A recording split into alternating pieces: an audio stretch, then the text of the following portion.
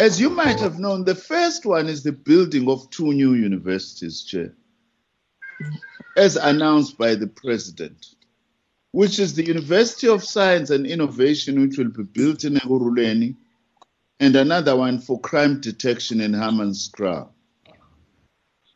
I also do want to say that I will be assigning my advisor, Professor Derek Swartz, to particularly lead the project on the establishment of the new University of Science and Innovation. Of course, supported by the department, the University Education Branch, which will also take up then the issue of the new university in Hammanskraal. The second project that I'm also very passionate about, Chair, is that over the next 10-year period, we are planning to develop at least 3 of what we call education precincts across the country, now in support of the district development model recently approved by Cabinet. The first step will be the Imbali Education Project, and I am in the process of appointing a project manager for that, where these precincts have got a multiplicity of education institutions in one place, and therefore wanting to have all these institutions having a relationship to each other. For example, the Imbali Education Precinct has got a school for the disability, has got ECD and preschool institutions, has got a campus of the University of Technology, has got a campus of a TVET college, and has got 2 high schools, one of which is a technical high school, which we are saying this is an opportunity to actually make these institutions to talk to each other. And in addition to just these education institutions, I also want to locate, and this is in a township, to also locate what we call technology parks, as well as some other science and innovation initiatives, even including the possibility as we move forward of innovation hubs. The other matter, Chair, which I think the Portfolio Committee, I just need to make yourselves to be aware of, which is also a big priority, is effective coordination of integrated infrastructure development within the post-school education and training. We are planning to build massive infrastructure over the next 10 years. And what I then want to do with this is that I am now reassigning all infrastructure coordination within the department to the Department of Planning, so that the Department of Planning, which services the rest of the other branches, the branch of planning is able to be the one that actually focuses its attention on this. But also, given the significance on post-school infrastructure, especially student accommodation, I'm also appointing a ministerial advisory committee on infrastructure. In short, it will be called DHET with the acronym MACI. If you like, you can read it as Maki, which in Singuni means a builder. I am very much concerned that we need to systematically, and I want to pay closer attention to this, pay attention to, we want to approach the issue of infrastructure in a much more systematic way. Also, I am still very much preoccupied, Chair, about addressing the situation in historically disadvantaged institutions.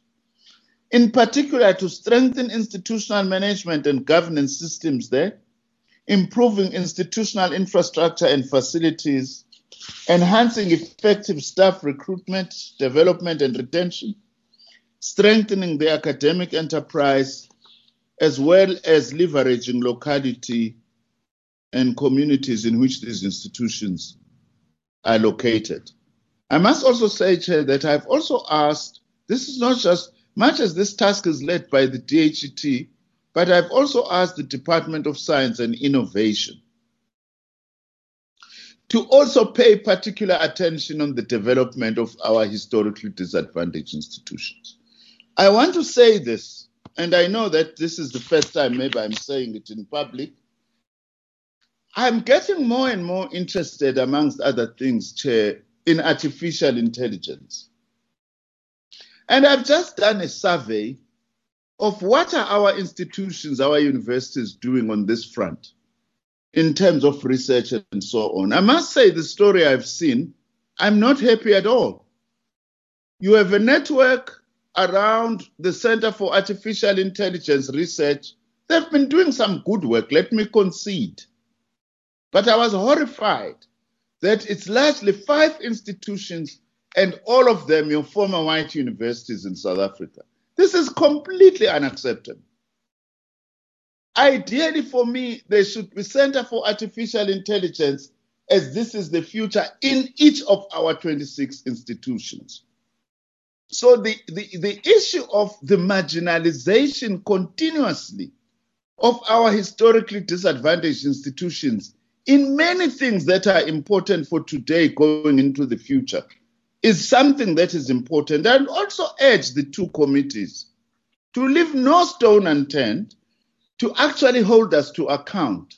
Because these are institutions that at the moment are servicing the poorest of your students, mainly from the rural areas. And they just cannot be left behind. 26 years into our democracy, we have to change this.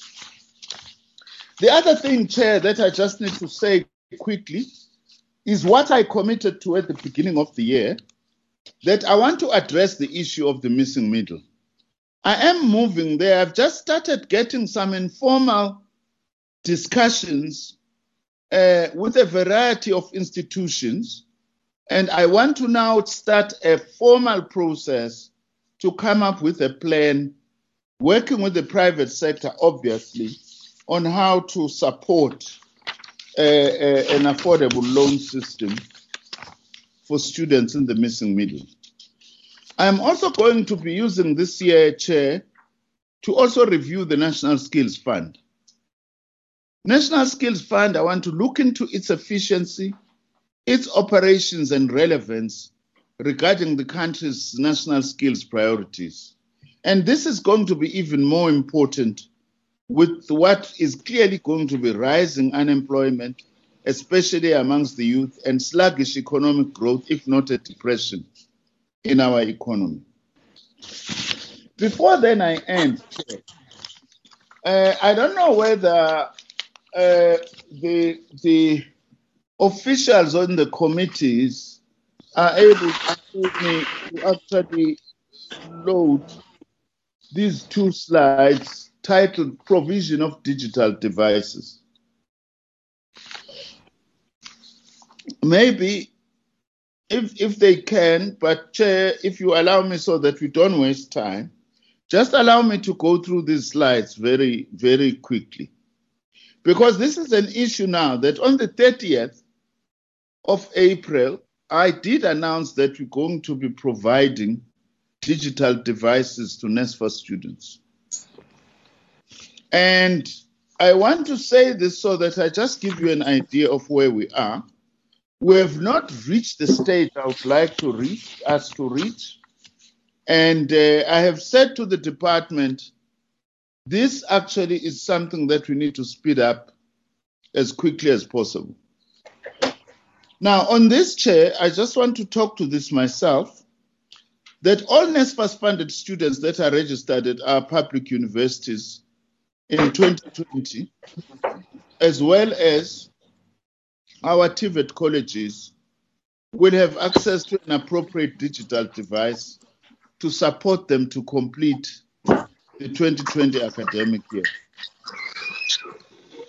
But we will provide these ones, provided that they have not already received one through their institutions, because some institutions have already indicated to us that they had already started the process especially universities. In fact, it's only universities, to give certain categories of students, NSFAS and other categories of students who are deserving some gadgets. So we don't want to give some students 2 gadgets at the same time.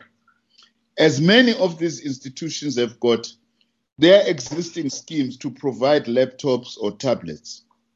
For example, some of these institutions would include University of KwaZulu-Natal, University of Joburg, Johannesburg, Univen, Solplaatje University, and the National Mandela University. We are collecting information. By the end of the weekend, we will be having all the information on what the status in each of our 26 universities is. Because all these mechanisms will be put in place at institutional level to ensure that these devices can be made available. But also we do need to point out, as I did in my press briefing, that we may not, and we are possibly not going to be able to give devices to students, NSFAS students, all at the same time, because the issue of the availability of these devices is also a challenge as well. We are working with all our institutions on the reprioritization of funds that can be utilized to support purchase of digital devices for students who need them. NSFAS students who wish to access the devices through their institutions will do so on the basis of an agreement that the cost of the device will be offset against their learning material allowance for 2021. We are developing a policy also based on what the various universities have done on how these devices are to be acquired. Our plan is that these devices should not be free, but they should be charged against resources assigned for learning so that the students can own these devices and be able to take responsibility for them. It's not something that is free. They know if they lose these, it's their own responsibility to then attend to that. We want them to own it. Although the specifications that we are going to be wanting is that they must be able to be traceable, ideally, so as to minimize theft and other losses. Just the last 3 points, Chair, then I end. It's that we are aware that it's not only NSFAS students who require these devices. Whilst we cannot commit for what we call the missing middle, we are aware of this and we've made institutions aware of this. Now, our approach has been that we want to procure these devices centrally. That is why today I have caused to be instructed the DG of DHET. I'm writing a letter today to the Minister of Finance to give me permission and allow us to call for expression of interest, hopefully as early as before the end of next week, for those who can be able to provide these devices. For TVET colleges, we are acquiring them centrally. For universities, we are also recommending that they be acquired centrally, but where institutions feel that they've already started giving them out, or they think it's better that they provide them separately, we will be willing to agree to that, provided we are convinced that their own individual institutions' plan are in line with our planning. Chair, I want to say this, that the reason why we are suggesting centralized procurement where we can is because of economies of scale. But secondly, we don't want also a situation, which is normally the case, by the way, in government, that at one level we acquire laptops for 5,000 Rand, and in some institutions we are told that each laptop was 30,000 Rand.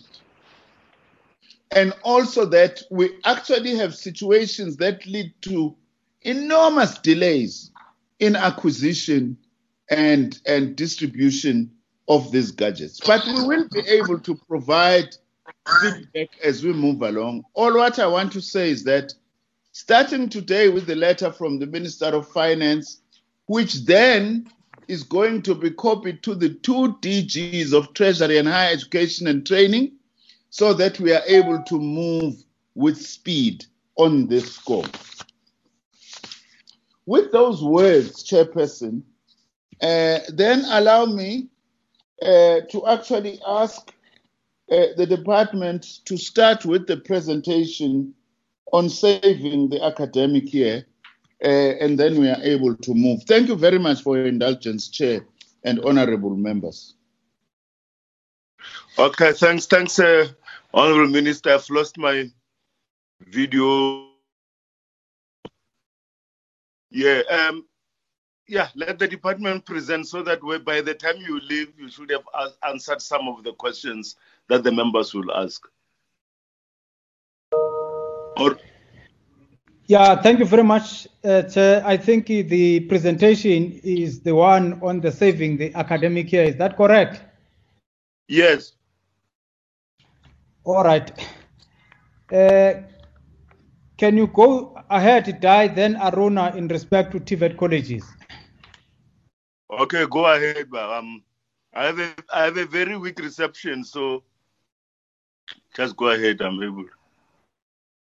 Okay, fine, Minister. I'll start. Is the university education one first?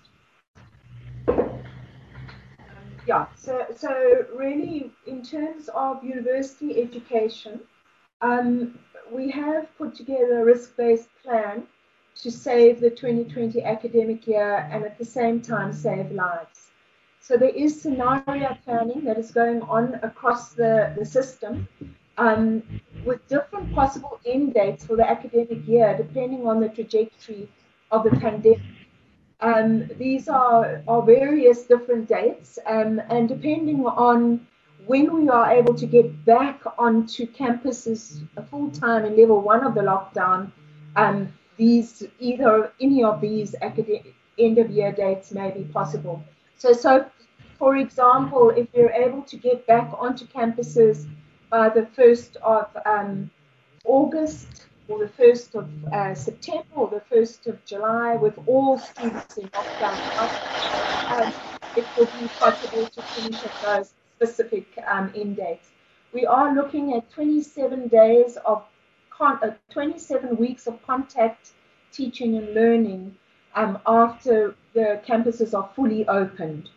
From June the 1st, as Minister had already announced, all institutions will have remote, multimodal, flexible teaching and learning plans in place, and those will be supported by approved resource plans.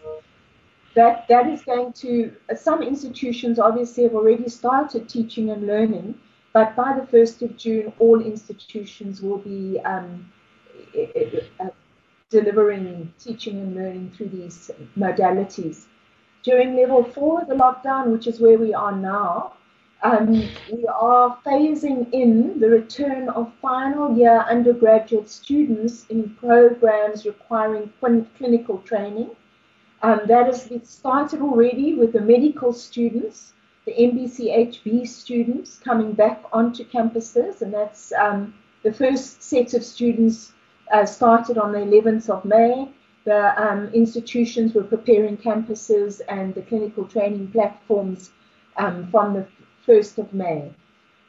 When we move into level 2 and 3 and 2 of the risk-adjusted strategy, we'll be phasing in further groups of students, both undergraduate and postgraduate, based on sets of national criteria that we're putting in place to ensure controlled return. And this is really important because the social distancing and other protocols must be in place to support students and staff health and safety. We have a small team that's working on the criteria. We've received specific ideas from various stakeholder groups around how we should be thinking about this.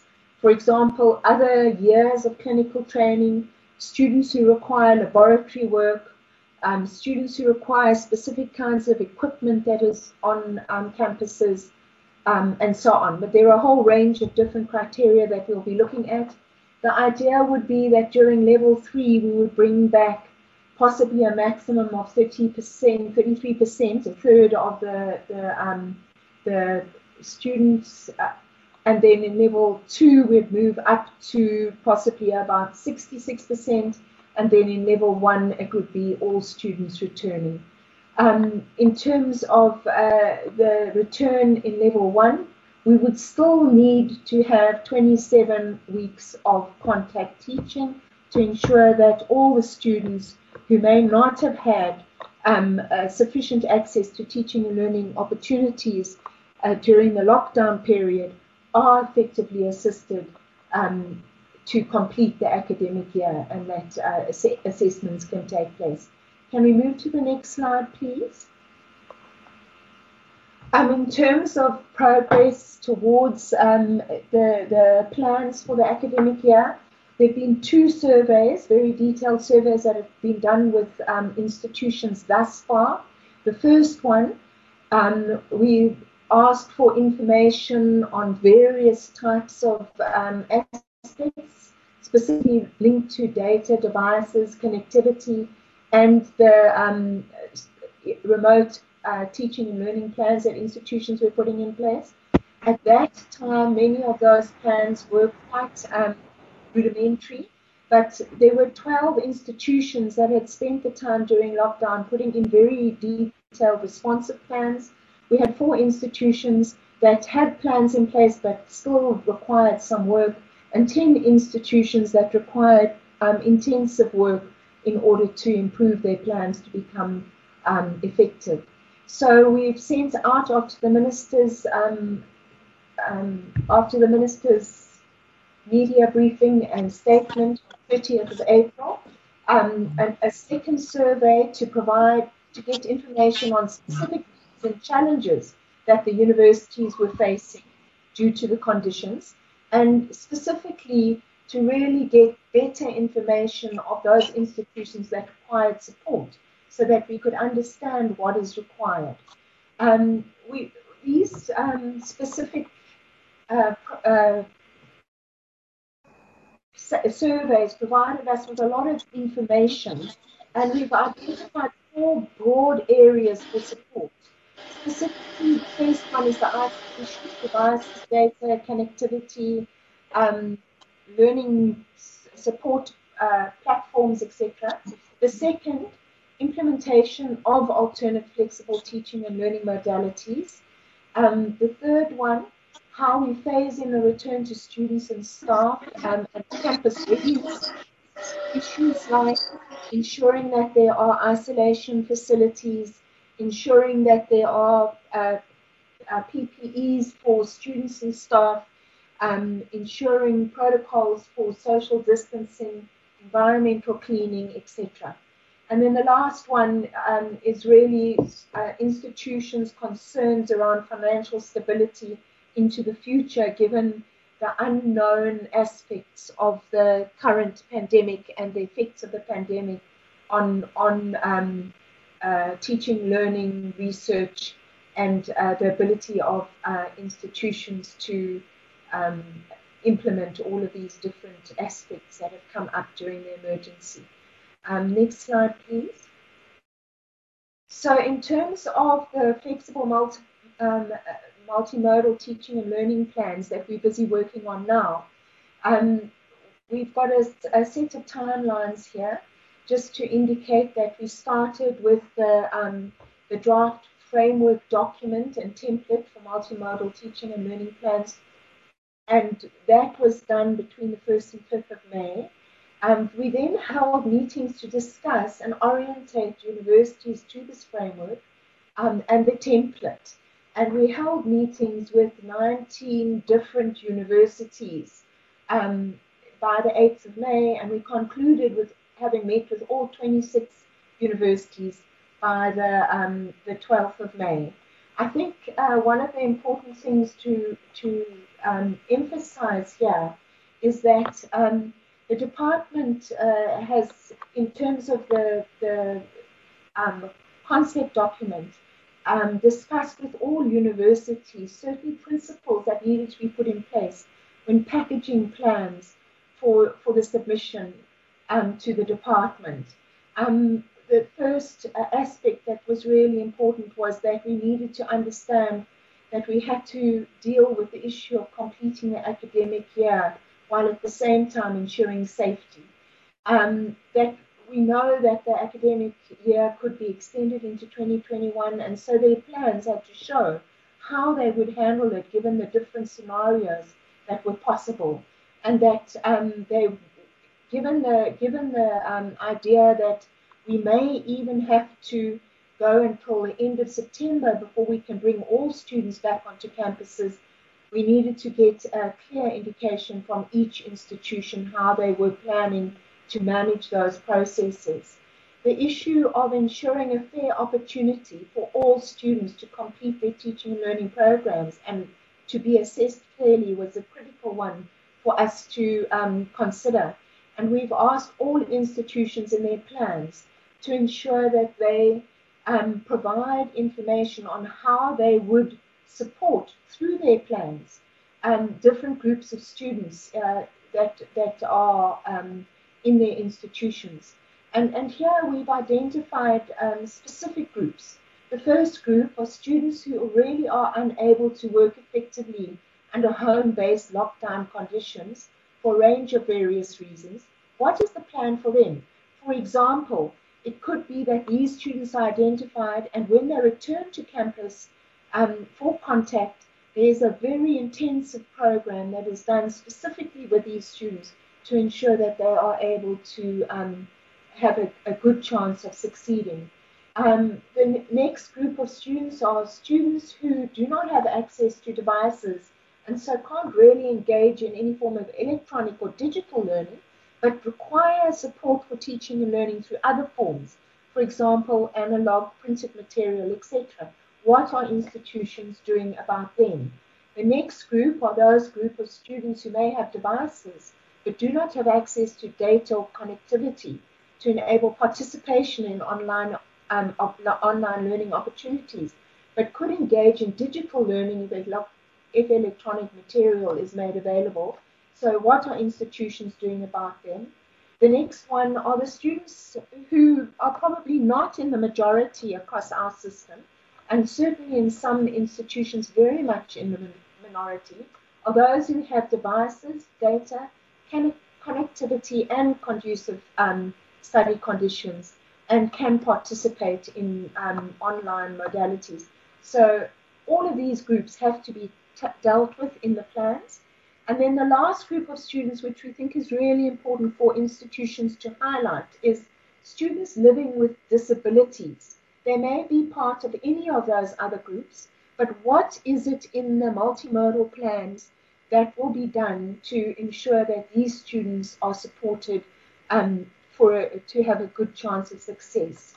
So the next one was really about making efforts to support all students to have access to a suitable device to support remote teaching and learning. And in the discussions with all the institutions, we've spoken about the possibilities around how we would do that. The Minister has already indicated some of the ideas and the agreements, but specifically that we will ensure that each NSFAS student is provided with a device. Then the next one was around the issue of assessments, and that these should be take account and incorporate flexible assessment approaches that are responsive to the conditions imposed by the pandemic, so that all students will be able to access assessments fairly. It's a critical issue because while online learning may be happening at some institutions, and there are assessments ongoing all the time, students who've not been able to access these assessments during the lockdown period must be given a fair chance to do the assessments when they get back onto campuses. So all universities have to explain how they will be doing that. And at some stage, they must also communicate these plans with their students. The issue of those students, when we get back to campus in level 1, the safety and social distancing protocols will still require blended teaching and learning strategies to happen. This is specifically because institutions are not going to be able to crowd hundreds of students into a lecture hall in the way that they used to. So there's going to have to be processes through which there's online, blended learning and smaller group teaching. And that will mean utilizing digital devices, etc., and campus learning management systems. There's also the need to prepare staff and students effectively so that when they come back onto campus, they comply with the safety and social distancing protocols. There will be a need for substantial catch-up programs on campuses, especially for groups of students who haven't been able to access remote learning opportunities. And so the institutional plans must take account of all of these aspects and the teaching and learning requirements and assessment requirements of undergraduate and postgraduate students. And because we are dealing with rapidly changing contexts, the plans have to be quite flexible in certain ways. So these, what we've been doing with the institutions after having discussed this with them is we've identified possible resources at each institution that they have in their own accounts, plus earmarked grants that have not yet been transferred, that may be reprioritized towards addressing the imperatives at universities. Obviously with ministerial approval, and we have identified these and we've explained to the institutions what may be available, and what they are doing is working with the available resources that can be earmarked from the department, as well as reprioritization of resources that they have at the university themselves in council-controlled funds towards these plans. We have provided them with a final framework document to submit their plans, and we are expecting them to submit them over the weekend, and by the 18th of May we would have all the plans in by the department. We'll be analysing the plans and submitting them through to the Minister for approval.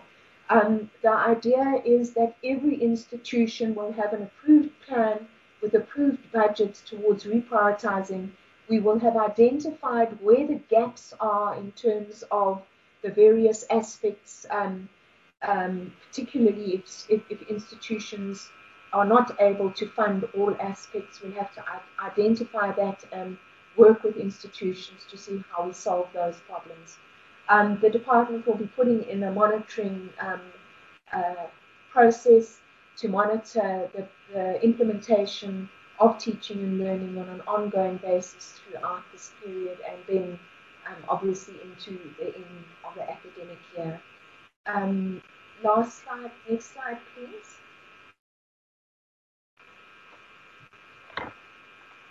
So when we're looking at the phase in of final year clinical training students, we've also been working on that. Minister has published directions to enable the medical students, that's the MBCHB students, to travel over the period from the 11th of May to the 31st of May. The 9 institutions with medical schools are prepared for these students to come in. We have institutional plans in place for preparing the campuses, the screening and testing, quarantine sites, and PPEs. The program started with 3 institutions on the 11th of May. On the 18th of May, we're expecting 4 more institutions to start, actually 5, because Walter Sisulu will be starting on some of their sites on the 18th of May. And then on the 25th of May, Walter Sisulu and SMU will be bringing students online, and that will, by the 1st of June, all institutions will have their medical students back in the clinical training platforms and working towards completing their academic year. one of the critical issues is the procurement of relevant PPEs for clinical training. So and the preparation of the clinical training platforms together with the Department of Health, so that's and communicating the dates of return to students. And this is being done at the institutional level. We have met with all the deans of all the medical schools, dental schools, health sciences faculties, and vet sciences and animal health deans to talk about phasing in the other final year students onto the platform, and by the 18th of May, we'll have a full plan together for the phasing in, and we'll have to publish further directions for these students to be able to come back onto campuses. Next slide, please. So just other areas, they're planning for infrastructure programs for all institutions to be brought back online. We've sent out a set of guidelines for institutions to ensure all protocols are in place. And we've also done a PowerPoint presentation to assist them. Institutions are working with their contractors to bring them back online. We are working in terms of the various regulations that have been put out by the Department of Labour and the COCTA Ministry. Higher health guidelines and protocols have been worked out, and they've been sent to all universities and private higher education institutions to provide the guidelines.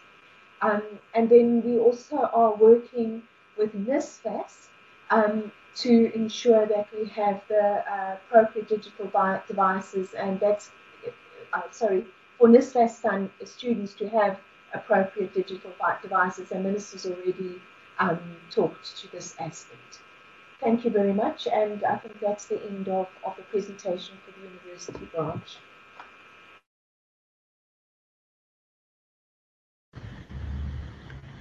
Yes, Aruna, can you come in? Yes, DG. Thank you, DG.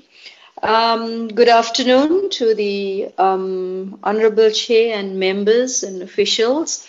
There are just a few slides for TVET colleges, so I'll go through them. The presentation is on the screen. Chair, in terms of TVET colleges, we have started with what are the key principles that will underpin the return of students. Now, as we know, for TVET colleges, students write national exams, unlike universities where the academic program and the assessments and the examinations are very much institution-based. For us, it's very important to take into account what this means for students across the country. So when we determine return dates and so forth and arrangements for students to return to institutions, we've got to apply a set of principles that can work with all 50 TVET colleges. So after the minister had made his announcement on the 30th of April, there were a few things that we needed to take into account and build it into the planning for the return of TVET students, and to take care of what we have promised, to save the academic year and save lives. So following that decision, it was an in-principle agreement that students will not return to campuses in the month of May, irrespective of what happens. It was agreed that the whole month of May, given the demands, will be dedicated completely to preparing the institutions, the TVET colleges and all the sites of delivery, all the campuses, to meet all the compliance requirements for COVID-19, for the return of students and the return of staff. So the other in-principle agreement we took was that the return of students to on-site learning, will only take place when level 3 is declared by the president. Now, those of us who listened to the president last night, we got the sense that we are moving towards lockdown 3 around the end of May. So that is in line with what we had been anticipating to some extent. But of course, he also cautioned that in those metros, of which we have about 3, given the infection rates, lockdown level 4 is likely to remain. Now, that obviously has implications for how we deal with the colleges located in those areas. Currently, it shows we have about 6 colleges that will be affected in those 3 metros. And discussions have already started. I mean, the president made that announcement. It was part of his speech last night. And we recognize that we will have to intensify the safety measures in those particular colleges if they are going to, if students are going to return during lockdown 4, still the case in those metros. But of course, when we are talking about the return of students, and this will be covered later in the presentation, we're not talking about the wholesale return of students. It will be phased in, it is by program and so forth. So it is possible to manage that. But like I said, that still has to be given attention because it was just made known last night. So in preparing the learning environment for receiving students, the next requirement, these are all the principles that despite, no students returning in May, despite the fact that we will wait for lockdown level 3, another requirement that must be met is that all the sites of learning must be ready. They must be compliant with the requirements of the Department of Health. It must be compliant. All sites of learning must be compliant with the guidelines that we have developed for PSET institutions. And all the critical activities, the health and occupational health and safety requirements, such as cleaning, fumigation, screening, procurement of cleaning materials and PPEs and so forth, have to be in place. And it is only on those conditions that students and staff will return. A very important activity is the daily screening of staff and students, because that serves as an important measure to curb the spread of the virus. So this requires daily screening of staff and students, and therefore measures will have to be put in place to ensure that this process can be undertaken every day. When students report to campuses, they must be screened before they can go to class. So that's quite a management area. Higher Health has confirmed that about 10 health volunteers will be deployed to each one of the campuses to help the colleges deal with this very important process. The other principle, and perhaps the most important for all of us, is that social distancing is mandatory. And when students return, there will be an enforcement that classes will be split in 2 to allow for that. And the resumption of normal class sizes will only happen down the line when lockdown level 2 is announced. So if we move on to the next slide, in order to those are all the key principles that we said must be complied with. So now we have to track that, given it's a month of May and we have a short time left over till the end of May. How do we ensure that not just every college, every campus is ready in terms of all of those requirements we have set out? So a readiness checklist has been developed, a very detailed one covering all areas, the occupational health and safety, the operational matters, the structures that have to be in place, the facilities that have to be in place for isolation and quarantine. It's a checklist of about 61 items.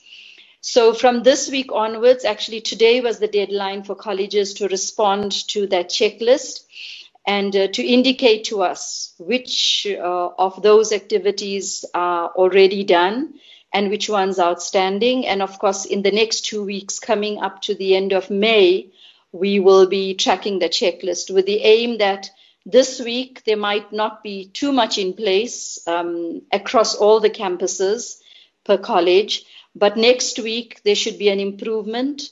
Colleges will show what progress they have made, and certainly crunch time would be the last week of May.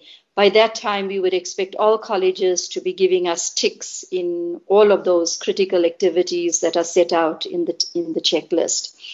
So what we are doing is developing a national picture of the state of readiness of the 50 colleges. And over these 3 weeks, that is what we are going to be doing. It will be analyzed. It will be presented in quite fair detail. Maybe now our presentations will not provide every single detail, but behind those presentations, there'll be a whole lot of data. Effectively, we will have 50 spreadsheets to give us that level of detail. What is very positive is Higher Health has started training staff, college staff, from the 4th of May last week. It is done by regions. As at today, 3 regions were completed, and the remaining 3 regions will be completed over the next week. Now, this is done by webinar, and staff, as much staff as possible who can participate. For example, the session today that was conducted in the Western Cape, 400 staff members participated, and it is about getting college staff ready to deal with the learning environment, to understand the learning environment, and to also manage the learning environment in the context of COVID-19. If we move to the next slide, just to indicate some deadlines, the milestone readiness activities, these are considered absolutely critical. In consultation with principals, we agreed that by 23rd May, all colleges, and that means all sites, will be completed with fumigation, cleaning of all the learning spaces, and procurement of PPEs.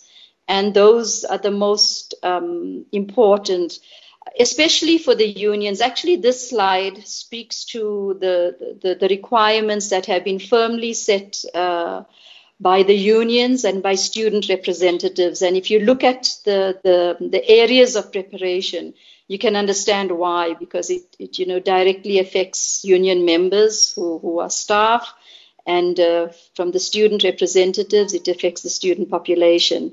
So also the requirements for screening of staff and students, all the measures, the processes, the equipment, the people, everything for screening of staff and students has to be in place by 27th May. And this was agreed to irrespective of when students return, whether they return early June or early July or early August or whatever, given the fact that none of that was known before last night.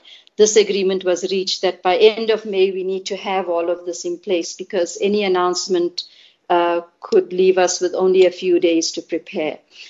So if we move on to the next slide, what we have worked on, as we said, it was unknown what the actual return dates would be based on the principle of using lockdown level 3. So we had worked on 2 scenarios. After the president spoke last night, scenario 1 seems very likely, if nothing changes between now and the president's final announcement, perhaps in a week or 2 weeks' time. Scenario 1 anticipates the return of students from the first week of June. And if that is the case, we can complete trimesters 1 and 2 for the native students. We can also complete semesters 1 and 2 for the business studies students, and the NCV as well will be complete. So in short, the only sacrifice that will be made academically is trimester 3, and that will go into the new year. And this is, we would like scenario 1 to be able to play out, because face-to-face preparation for TVET students is extremely important. They need to come into the college and have that face-to-face engagement. But before yesterday, we had also considered the possibility of scenario 2, where there might be a delay to the declaration of lockdown level 3, which means it was possible that the return of students could be moved to July 2020. In that instance, we would be able to save trimesters 1 and 2 and just semester 1. Semester 2 already gets to a risk phase, given the fact that we have to run exams, national exams, and wait for the resulting of students before they can enroll again for another semester. So, the flip side of this, there are many flip sides to scenario 2. The big one would be, it would put pressure on 2021 enrollments. If the school year is completed and we have matriculants coming out in big numbers, 2021 enrollments in colleges would be under serious pressure, because we would have to deal with this semester and new enrollments, and that's something we would have to consider.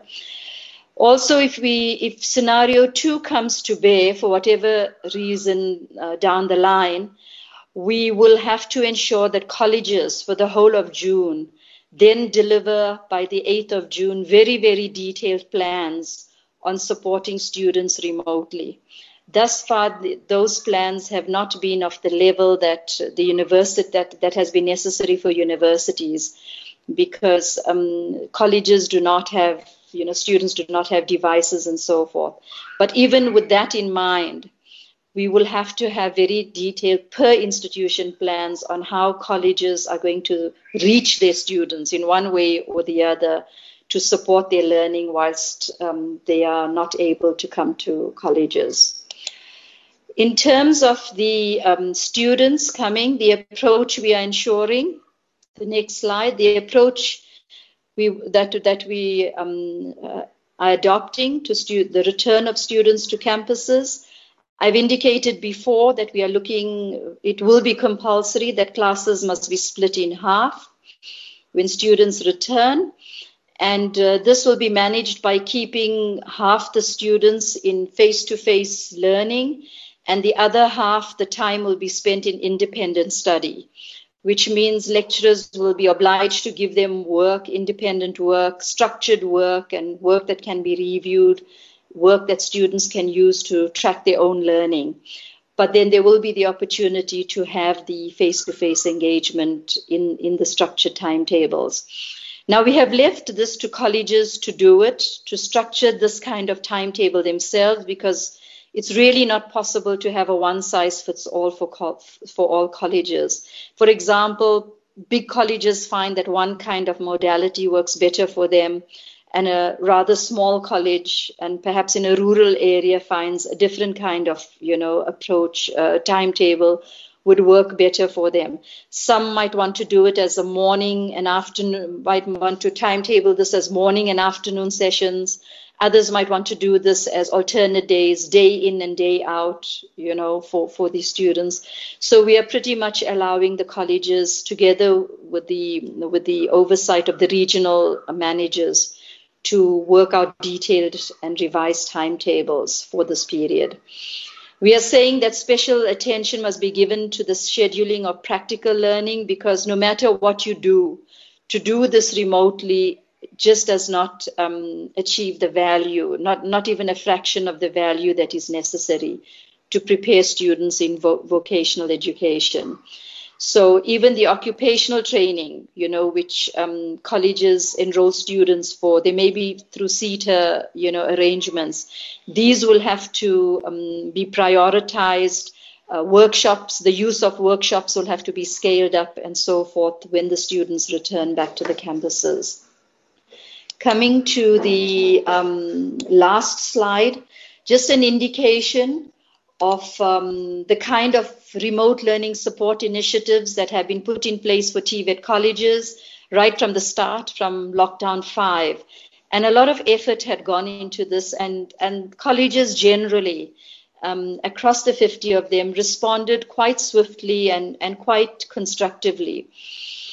What we are saying is that given that all students in TVET colleges receive textbooks and they receive it free of charge, it is not NSFAS dependent. It is something that's regarded as a given for every single student who enrolls for any subject in a TVET college. Given that they all have textbooks, this must be maximized in providing learning support, which means students must be guided through their learning using the textbooks. It's not perhaps perfect, but at least it is something that the students have, and all textbooks are written against the curriculum. So it is very meaningful, very, very well-aligned learning that they are able to undertake using textbooks. Then there has been zero-rated websites that as an initiative undertaken within the department in our planning branch. And so websites can be used by colleges, and they have been using it. What this means is that colleges are able to put important materials on their college on the individual college websites. They can put on worksheets, other learning resources that are college specific, and students are able to access them, although it still means they need devices to be able to do that. What has been used and continues to be used is lecturers find bulk SMSs and WhatsApp class groups very useful. And our survey that we conducted in the month of April shows that this is very widely used by lecturers to guide the students and to take them through their learning. And this is especially where the textbooks become important, because everybody is using a common point of reference to guide the learning. The setting of assignments is also something that we've asked to be scaled up so that students can work independently because they've got their textbooks with them. We've uploaded national exam papers on our national open learning system. So all old question papers are there. And even when students are at college, this is common practice. They do use question papers. Lecturers use this widely to prepare students for exams. So this is something that can continue to be done quite easily. Free resources have been made available from publishers, e-guides and so forth extensively. We've had the offer of a lot of support resources from publishers or other service providers who, as a matter of routine, develop academic support material for TVET colleges. And many of them have come forward to make these resources available free of charge to students. And what we have done is pulled all of this together, and we are now making them available free to students from the DHET website through links on the DHET website. So students don't have to go all over the place. If they log into a link on our DHET website, they'll be taken to a variety of resources where they can get assistance in different subjects. And then TV and radio broadcasts were perhaps the most popular and where a lot of effort went into it. Colleges pooled together and secured deals with local radio stations, as well as television slots for television broadcasts. These started around the middle of April. Unfortunately, the TV broadcasts are still on DSTV simply because they gave better deals. At the moment, the department is engaging with the SABC, given the SABC's reach is much deeper, and it is, after all, the national broadcaster. But they came at extremely high cost, extremely high cost, so it was not even a possibility to consider. But the DSTV broadcast started, as I said, in the middle of April, and it focused on mathematics initially. It's every day a half an hour slot for 5 days, and this will continue for 6 months until October. So it's not just bound to this period when students are not at college. Even when they are at college, these broadcasts will continue. And there's been, logically, there's a focus on the practical subjects, such as, fitting and turning, mechatronics, and those kinds of things, where students need audio-visual support in their learning. And as I said, that will continue until the until middle of October. Just the point I made before about devices, Minister has spoken about that. At this stage, we do not believe that devices will assist students immediately. This is still a process that will have to be undertaken before every TVET student has a device. So we are looking at this as an initiative, as a very important initiative to really transform the learning trajectory in TVET colleges going forward.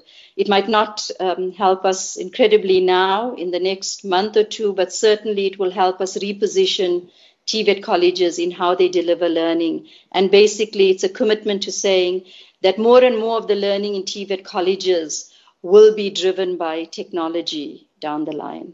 So with that, thank you very much, Chair and DG.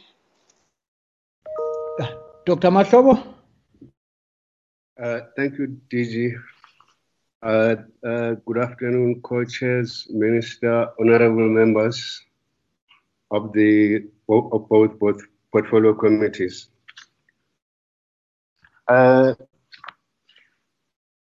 With regard to the CET, the assumption which we made when we were planning was that in this space, the only time you can actually be able to learn and is when you are actually back in the classroom and there is a teacher in front of you.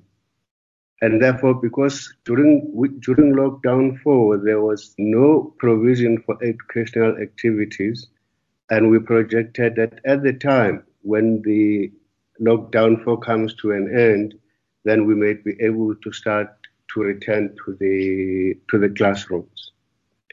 And therefore, the period during the course of May is dedicated to preparations for the return of students and staff. In this instance, thanks to the presidential announcement, in this instance with effect from the 1st of June. In other words, the rest of May will be preoccupied with preparations for the return of students and staff. In addition to the precondition of lockdown level 3, students will only return once the compliance clearance of the 9 CET colleges and their centers are compliant with the guidelines to prevent the spread of COVID-19. And at this stage, I must just highlight the threat to this sector. In the event that our academic year is aligned to that of the Department of Basic Education, the program of the Department of Education is exceptionally compressed to the extent that the Department of Basic Education is contemplating extending the day. In other words, it may be 2 additional hours, it may be 3 additional hours. That immediately encroaches in the space in terms of the infrastructure because we are using schools. That threatens how we have to be vigilant in order to deal with that risk. That message has been communicated to colleges. And the second threat to the return of the CET college students and staff to classes is those schools where we are located, and I've requested principals to locate each one of them where we operate, and the schools have no water and poor sanitation or no sanitation at all. And given the fact that the prerequisite of returning back to school is compliance with, among other things, the capacity to be able to wash hands as frequently as is necessary. And these 2 things, the infrastructure and water and sanitation, remain a threat to the sector returning back to the classroom. However, in order to prepare the sector for the return, we have provided a checklist. We have provided a checklist which is aligned to the checklist which was given to the department by Higher Health and was approved by our head of department. And with the assistance of Higher Health, daily screening of staff and will take place at least 3 days, would have been finalized at least 3 days before the staff and students return to the centers. Those staff will be in place. The protocols also have been distributed to colleges, which deals with how colleges must deal with routine cleaning of learning spaces, screening, testing, and care linkages, including positive cases. While we are going to rely on some of the officials who will be deployed by Higher Health, we have advised regional managers and CET colleges also to have a partnership with local institutions of primary health, such as clinics, because in some instances we might find that Higher Health is not able to. In other words, we have to work together with the Department of Health in the provinces and in the district in order to have the capacity to get professional testing and professional screening. Also, During this time between now and the end of May, the colleges are busy with the procurement of masks, sanitizers, cleaning materials, which will be used to protect staff and students. This must be completed at least 3 days before the end of the month. There are critical milestones which we are looking at. Those milestones have got to do with the progress on fumigating, cleaning of learning spaces, procurement of cleaning materials and PPEs. And this, we are hoping that we will have a far much more comprehensive report and something closer to finality by the 23rd of May. The training of staff, we are hoping that this would have been concluded by the 25th of May. Training of staff, which was referred to by Ms. Singh, includes in most provinces the officials from the CETs. The process, people and equipment would be in place for daily screening and testing of staff, students with links to care and further referral, including identification and isolation and quarantine facilities. And this is the area where I was saying it is absolutely necessary that while we expect higher health to work with us, but we also must source the expertise from the Department of Health in provinces in order to assist the colleges. To date, the academic arrangement in line with saving lives, saving the academic care for CET colleges will be amended in line with the declaration of level 3 lockdown. And in other words, the department every year has to wait for the Department of Basic Education, because we are using their infrastructure, to publish the calendar for the year in the Gazette. And then we take that calendar and we adapt it for CET colleges. And I'm in touch with my colleagues in DBE as to the progress towards the publication in the Gazette of this calendar, so that we can be able to use it and then distribute it for colleges to make a determination for the new, the structure and the nature of the new calendar year. And on return, the prioritization is going to be on GETC. This is premised on the fact that the DBE is the plan on DBE was to phase in grade 12 and grade 7s. And if that is the approach they're adopting, most of our level 1, 2, 3 classrooms are accommodated in the lower classes, which are likely going to come in later during the course of the phase in. And in the same manner, the classes will be split into half to accommodate social distancing until level 1 is reached. Regions and CET colleges are working on securing and resourcing additional infrastructure. As I indicated, that first, the threat is DBE extending hours. Secondly, another threat, social distancing. If you have a class of 30 students, you may necessarily have to cut that class in half. And then you can't send them home. They must be accommodated in additional infrastructure, which the regions as well as colleges are looking at.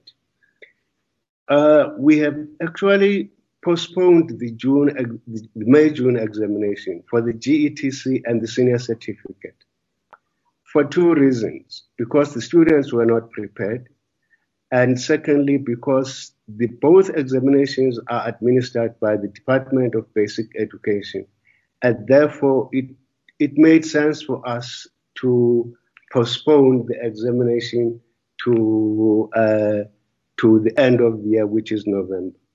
All site-based assessment, except those relating to the GETC, all site-based assessment relating to the lower classes, the lower levels, are going to be readjusted, and the curriculum is going to be readjusted to focus only on those areas which are critical for progression, competencies which are critical for progression to the next level.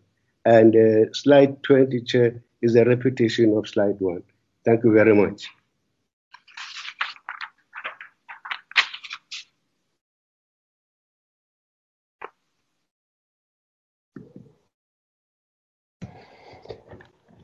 Thank you very much. It looks like I'm going to take over now. My colleague, Honorable Nchaveleng, is experiencing some problems. Yeah, thank you for all the presentations. Unfortunately, I missed the overview by the minister. I've been struggling really to get in here. I only managed to get in about, I think, 25 minutes after the minister started. So I missed the bulk of what the minister was saying. It does look like somebody is trying to sabotage me here. For the second time that I'm struggling to get in here. But anyway, that will be attended to later. I don't know whether members would like to participate, raise questions or comments. I've noted that it really took time, almost 1.5 hours presentation, and we're still left with another presentation on the strat plan, APP, and the budget. So we're going to allocate only 30 minutes for engagement for both the questions as well as the responses. Can we take this opportunity to get an indication from the members who wants to speak? Okay. We have Honorable Mukacho, Honorable Nodada, Honorable Litsie, Honorable Kietzi,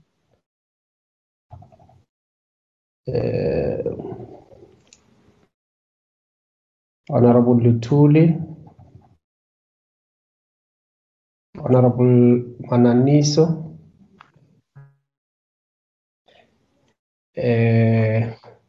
Honorable Ngogo, I see your hand up.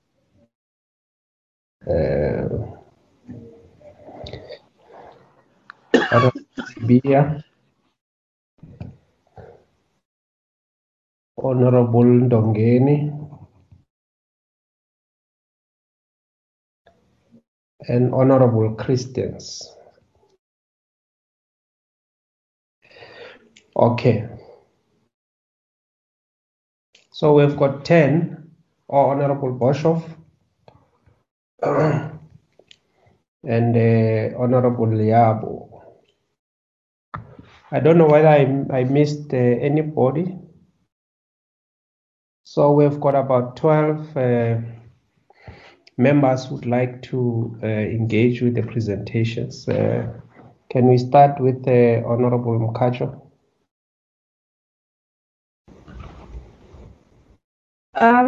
Good afternoon, Chairperson. Thank you very much for the opportunity to engage on the presentations made by the Minister.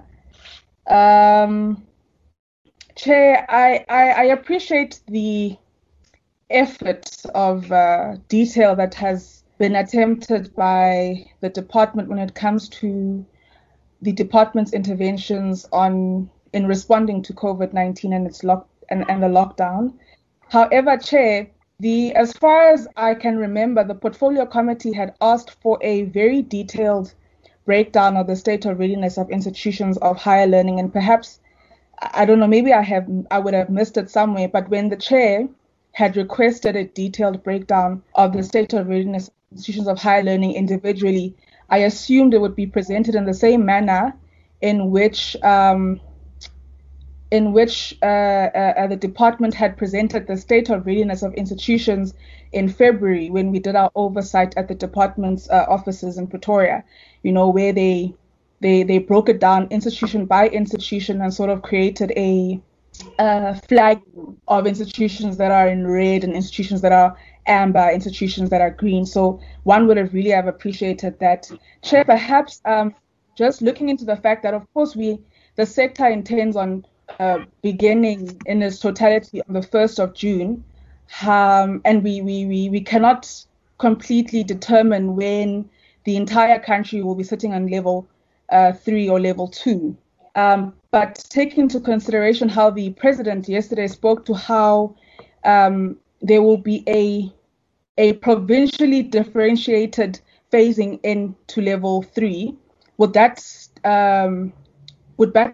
be the same when it comes to institutions of higher learning? So an institution that finds itself in a province where it can be in level 3, there will be a more rapid phasing in of learning, of contact learning. When I say contact, I mean that's taking into consideration social distance at the institution. And then an institution that finds itself in a province that is in level 4 or 5, maybe we might go back to 5. We don't know. They would not find themselves in a position where they can have more rapid phasing in. I don't know if the department has been taking such into consideration.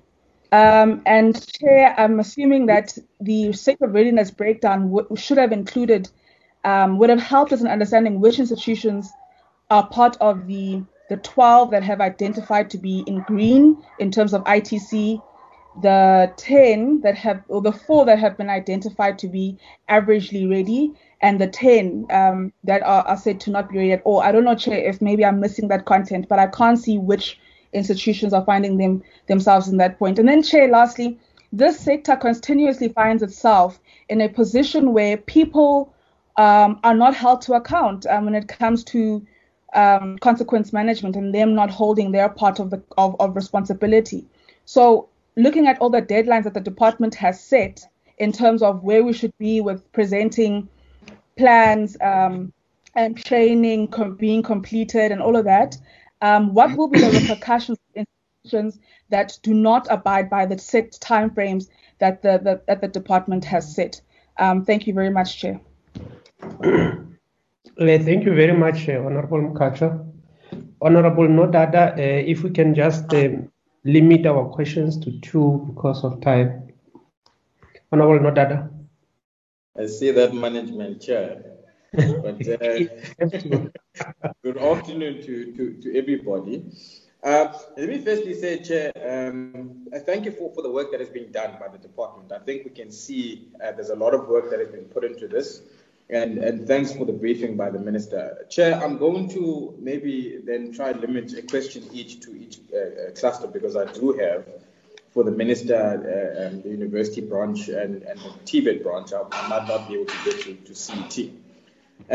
But just to the Minister, Chair, Minister, you mentioned that the missing middle, there is no particular commitment made by the department as to how to best assist the students in terms of digital devices they may need in order for them to participate in this online learning we're going to, even though the approach should be blended learning. So what guidelines do we then give to institutions when it comes to missing middle students? Is there a discussion in place about them in terms of there's assistance in terms of them getting devices as well, so that we make sure that no student is being left behind in terms of that?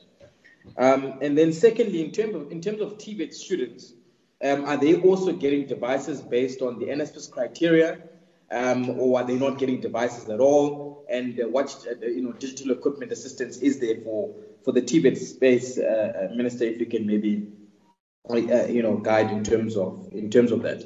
And then lastly, from your side, Minister, I would like to then suggest there are quite a few strategic projects that you say you personally would like to lead the charge, which is cool, good and commendable. But I think also in those ministerial task teams, they must be reflective in the annual performance plan of the department, so that we can be able to measure their targets and also measure their time, so that they can be implemented, because there's quite a few ministerial task teams in terms of NSFAS. Now you're talking about infrastructure, and if you maybe can give comment to that. To the university branch chair, just one question to them. There's a mention now that we're going to level 3. of the lockdown. Obviously, that means different regulations be put in place and stuff like that. In terms of the national criteria, what is the national criteria to determine which type of students go back to campus? And when doing so for level 3, please consider students that are final year in broad terms, those that are doing practical studies, those that are in the missing middle, and some that can't study at home because of either network, electricity, or the environment is not conducive at home, as a priority when we do that. And I think it's part of blended learning. And then the question to the TVET chair, which is my last question, like I said, I won't get to CET, and I've got quite a legion of questions on this. I don't know if SAFEDSA still does exist, but I saw that it's, the consultation is mainly done with SACPO. If maybe the TVET branch can indicate that. And then the question is actually, what is the implication of the trimester being moved to 2021, financially speaking, for those students that are on NSFAS? And when do you foresee the academic year for the TVET sector actually concluding? Thank you so much, Chair. Okay, thank you very much, Honorable Nodada. Can I get Honorable Litsia? Yes, thank you very much, Chair.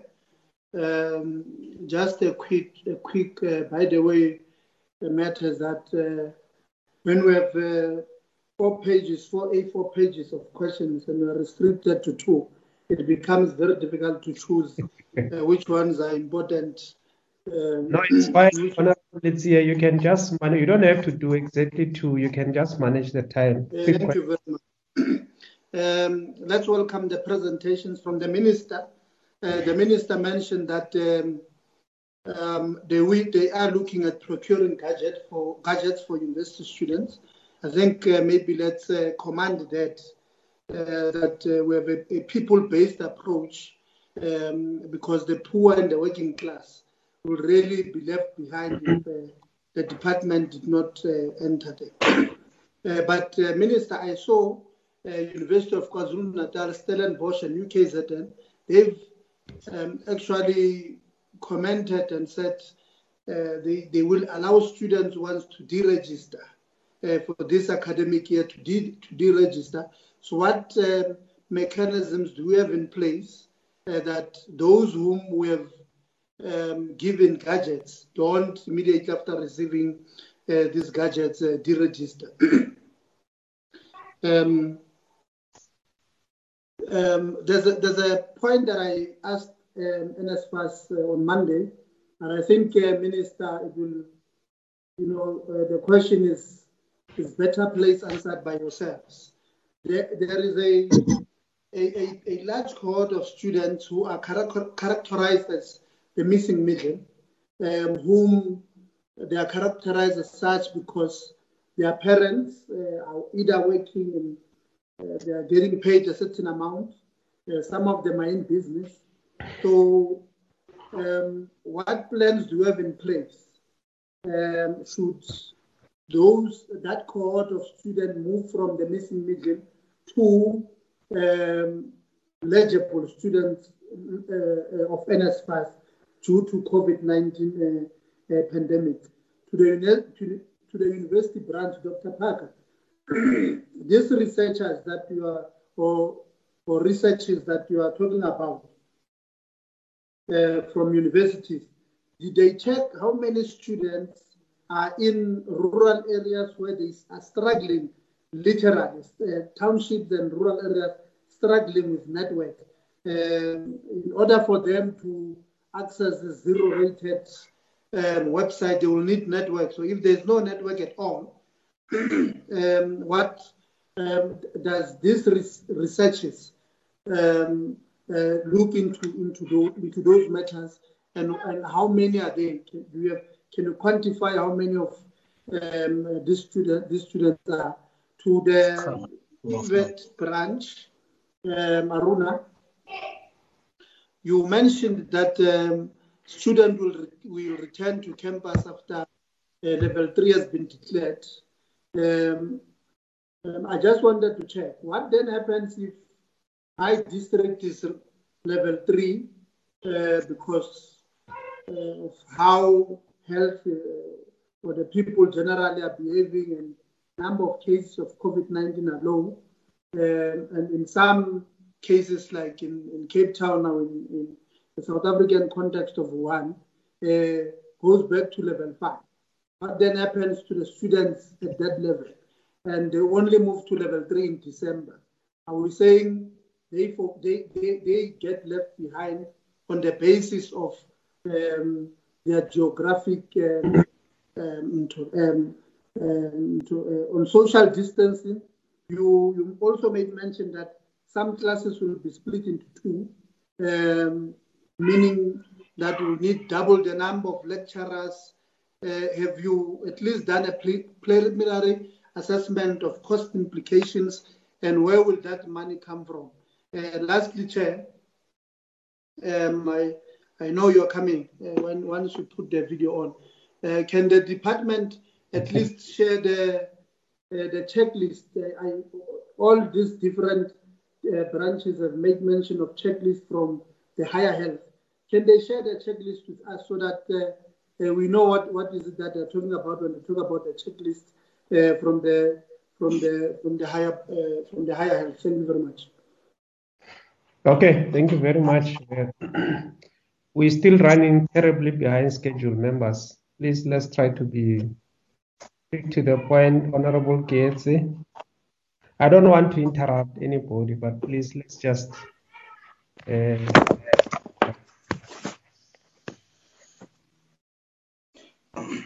Thank you very much, Person.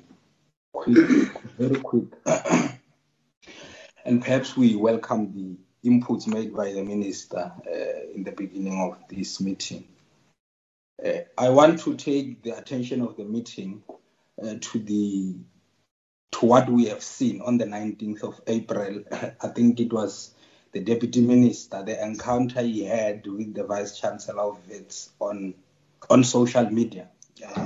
I think it was in relation with whether or not students are going back to school. And we have learned that there was a heated debate around that.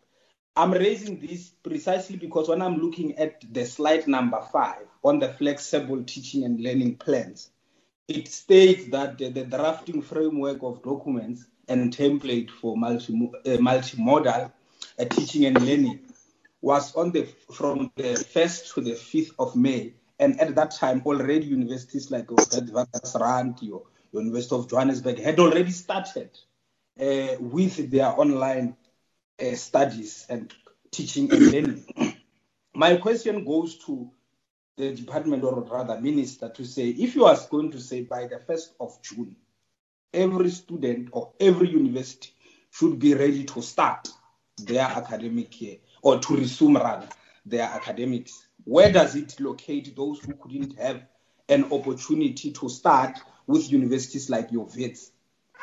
But not only that, but equally with the students at WITS University and University of Johannesburg and others like your UCT, who couldn't get the devices on time, who were not, who at that time, there was not this a framework that the department is presenting now. It means universities have used their own autonomy to develop their own, or rather structure their own way of going back to the academics. So I want to check if there are no inconsistencies in the process, not only with the institution, but with single students inside, because the report we are getting currently is that so many students are unable to catch up or to be on the same level as others because of variety of reasons. I think as the CSIR, as the minister have indicated, should come into the picture and assist, because some of these areas, networks are responding very badly and differently.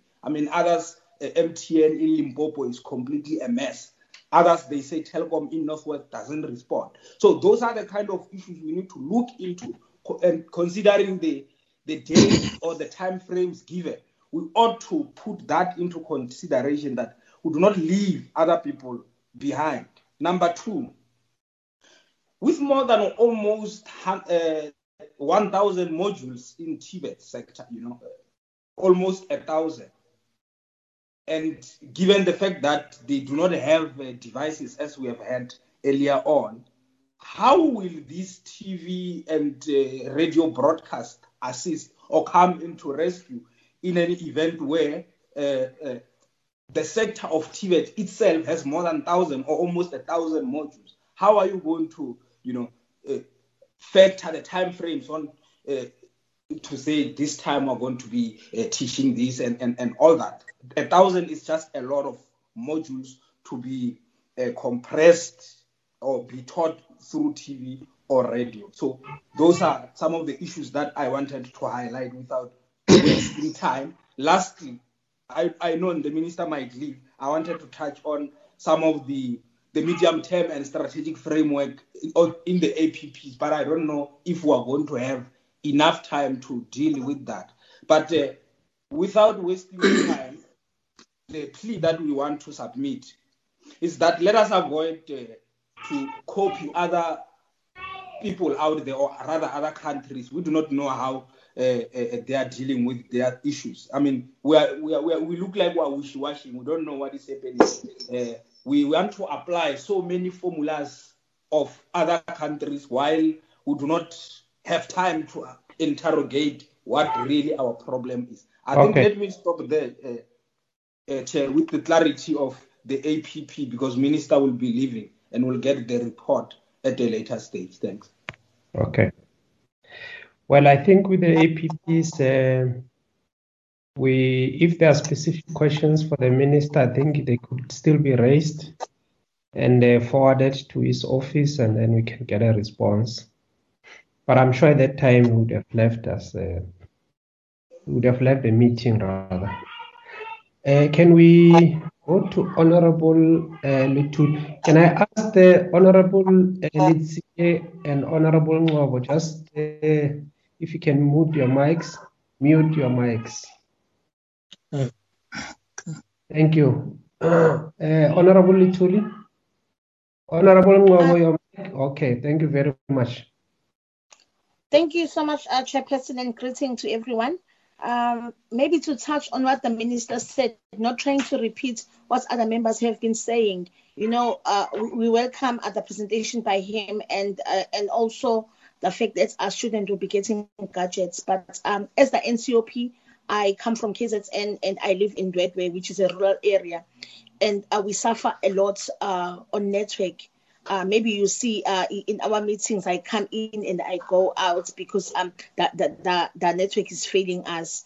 So what other members were saying, talking about the network problem, and it's really an issue. I have a niece who's also a student of DHET who has decided to go and stay with my other sister because of the network in DHET, so that she'll be able, to catch up on this online learning. And when we speak of the schools being opening, that especially on TVET, you see, I understand that there are deadlines that when the schools are going to be fumigated and all that, but we are not talking about the place of residence, because right now the kids are at home and then they will move to their residence where they stay, or the place where they are renting. So we are not sure as parents how safe are they in that place, because there is no communication between the department and the landlords of fumigating the place where they are renting. And most of these places are in rural areas. So if maybe the department can assure the parents that they are in communication or in agreement that even if the student move from home to their place of residence, and then those places will be fumigated. Thank you so much. Okay, thank you very much. Can we get Honorable Mananiso? And thank you for the example you have set, Honorable Lutul, of time. Okay, thank you, Chair. Firstly, let me welcome all the presentation. However, I want to emphasize on the issue of procurement of laptops. To say to the minister, he must bear in mind what the Minister of Finance could have said about ensuring that we lower our cost. So when they procure those lab digits, they must ensure that they do that. And then my other question is with regard to CET. One of the things that we have emphasized as this particular committee is to say that CET must be given an attention that universities are getting. So with the presentation that we got from CET, it's as if we are too far in terms of ensuring that we do the right thing. I want to raise my issue on slide 17, where CET just give us a highlight that in terms of preparedness, they would work from May. However, on their slide, it only starts on the 23rd of May. So they can please vanish us with the things that they are doing from till today with regards to the preparedness, not only 23 of May. And lastly, Chairperson, I didn't hear anything about private accommodation providers. So as I have raised this question last time, I want to check with the Minister if we have a plan with regards to them. Thank you. Okay, thank you very much. Can we get Honorable Ngobo?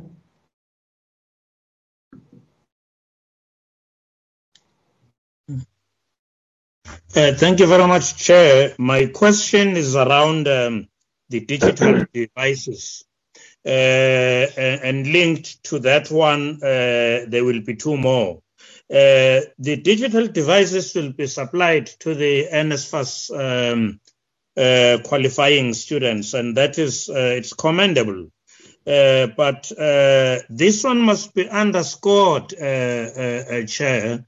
In fact, Minister Mpepet, we have to now say the missing middle is having it very tough.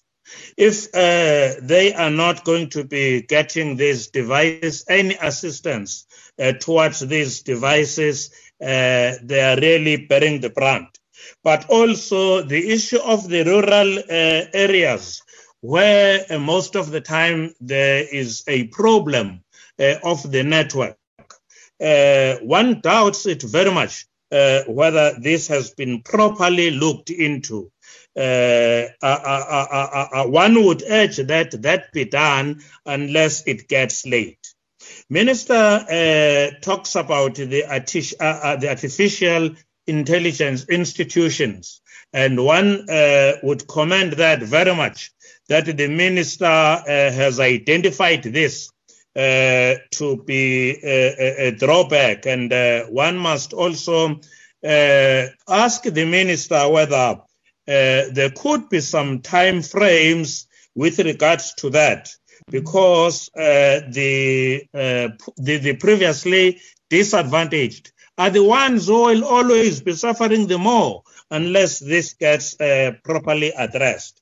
My last question, Chairperson, relates to the 360 degrees screening. One understands the 360 degrees screening to be the all-round screening. Now, if it is so, is it realistic? Maybe one would need to get an explanation of whether it is what one thinks. Is there time for screening all those students, all those lecturers and everybody getting in the mornings and in the afternoons? Those are my questions. Thank you very much, Chair. I'm always short. Okay, thank you very much, and thanks for being brief. Honorable Sibia.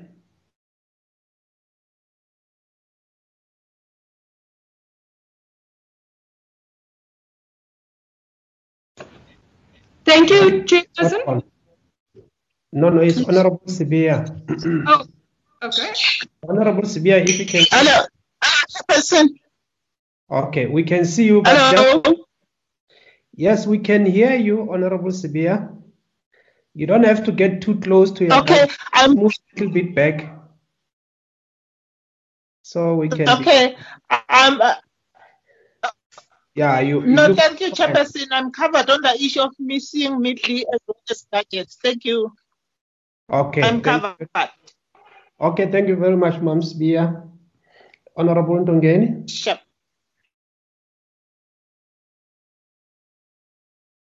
Honorable Ndongeni. Thank you, Chair. I'm covered. Thank you very much for being covered. Honorable Christians. Thank you, Chairperson. Minister, I would just like to know, there have been reports from certain students. Where are you? I can't see you. I'm sorry, my video is not working, Chairperson. I'm sorry. There have been reports from certain students that have left their study materials and other learning materials at residences in haste when the lockdown was initially announced. Now, especially if the lockdown status is extended, what will be done to assist these learners to get their study materials to assist them with learning? And then I would just like to know about the capacity of TVET colleges. They're already running their normal programs late into the evening. So if these learning programs throughout the day must be extended, do colleges have the capacity with regards to their timetables, and have they already started working on their revised timetables in order to deliver these learning materials and learning to students? And then just thirdly and lastly, what are the implications of learners returning to private accommodation? How and what will they be briefed on, and how will they be assisted in order to protect them? Thank you very much, Chairperson. Okay, thank you very much, Honorable Christians. Honorable Boshoff. Thank you, Chairperson. I would like to add my voice to all the people who welcomed the presentations, and I think they went a terrible lot of work into presenting this to us. But what I'm actually want to ask about is just the one thing: this marking, the institution which should take responsibility for the huge infrastructure development for the higher education sector that Dr. Zamandi mentioned. Is this now a public state-owned enterprise, or what exactly is it? I should just add to my inquiry that exactly the things that the minister are worried about, and why he says that acquisitions must be done centrally, and that such an institution should be created for the infrastructure development, are the things that we have. Let's say we are troubled by what state-owned enterprises are doing at the moment in exactly those regards. So does he have any way to put us at rest regarding this? And if it is a state-owned enterprise indeed, or exactly what is this market going to be? Thank you, Chair. Thank you very much, Honorable Boshoff. Lastly would be Honorable Yabo. Thank you, Comrade Chair. Honorable Chair. You look proper for the meeting, Honorable Yabo. Thank you, Honorable Chair. I just want to appreciate the presentations that have come through from the Minister as well as the various DDGs and other officials who made presentations, and appreciate them. The first point I want to find clarity on is in the presentation of the Minister. He speaks of plans being afoot on the establishment or the building of the University of Science and Innovation in Ekurhuleni. Has there been a site identified? Where is it going to be located? Secondly, the College or University of Investigations in Hammanskraal, has there been a site identified? Where is it going to be located? I think it also assists to paint a picture of where these institutions will be. The second point, then, which is the last point I'm going to make, is there seems to be a discrepancy, or rather a sluggish approach to informing students, but especially in the TVET sector, and on the progress being made as it relates to recovering the year for them. I speak so because most of the TVET students are unaware, and I think it's a gap created by the TVETs themselves. It's not all of them, but some of them, that they don't communicate what the plans are to recover the academic year for the TVET students. And I think it's something that the department must begin to emphasize with the TVETs themselves, because the minister will communicate plans, but the TVETs must be able to keep in touch with their own students so that they know how far they are in relation to recovery as the year progresses. And those are the 2 points I wanted to make, Honorable Chair. Thank you. Okay, thank you very much, Honorable Yabo. You addressed very well for the meeting. I think all of us must dress properly like that, even if it's a virtual meeting. I just have a few notes from my side, and then I will hand over to Honorable Minister to address us, and then he can be excused from the meeting. Well, as I said, I missed the bulk of your submission, Honorable Minister. I don't know whether you've got notes that you use that you can share with myself in particular, so that I can review what you have been saying at the later stage, if you do have those notes. I was put under the impression from interacting with the ministry and the department that universities have already submitted their plans of remote learning.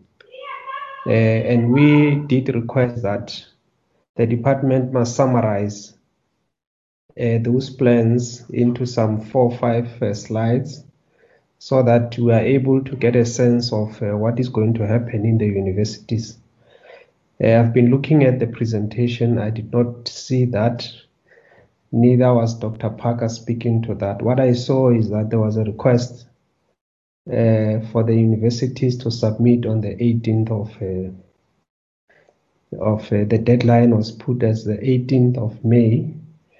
I just want to reconcile those two, Honorable Minister. Whether did we receive anything from the universities? Are we still waiting for those detailed plans, which is something that we had really preferred that we should receive today. So I'm not sure if you've got, we can respond to that one. There is an issue, although it might not be related to the subject today. Increasingly, we are beginning to observe a situation where there is a serious lack of accountability.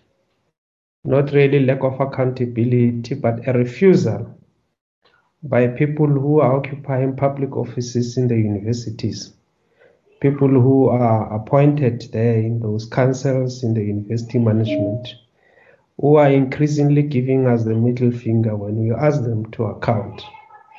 A case in point is the University of Fort Hare, the administrator there, and I'm happy that the Honorable Minister has replaced that administrator, because he was very arrogant. He basically gave us the middle finger when we asked him to come and account, to appear in Parliament. So increasingly we are beginning to see that kind of conduct. And must I say that I think it was good riddance for that administrator to have been relieved. I say that very consciously because of how he behaved. He didn't want to be held to account. And the second university that I think is beginning to exhibit those tendencies is the Sefako Makgatho University, which we are still waiting for a report from them. So we are beginning to see this thing in the universities where people are hiding behind the institutional autonomy. They don't want to be held to account. So I'd like the Minister to respond to that, but I know that we're going to have detailed discussion around these issues. Last point, Honorable Minister, I'm happy about the emphasis that you are making around the acquisition of the laptops, that the matter is urgent.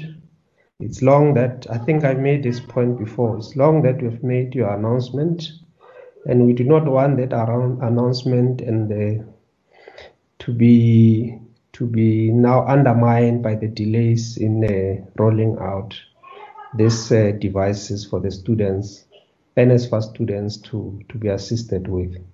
So I'm happy that you are very firm on it. We will be writing to the minister to ask that the matter must be finalized and speeded up and so forth, and that it must be done at a central place. I think I'm happy with that. One thing that I think you need to guard on, this is going to be a massive procurement. And I would want the minister to put systems in place to make sure that this procurement is done in accordance with the requirement of the Public Finance Management Act, so that there can be proper accountability after this acquisition has been done. But otherwise, thank you very much, Honorable Minister. Over to you. I'll give it to you first so that you can brief us and leave, and then the officials will then come in.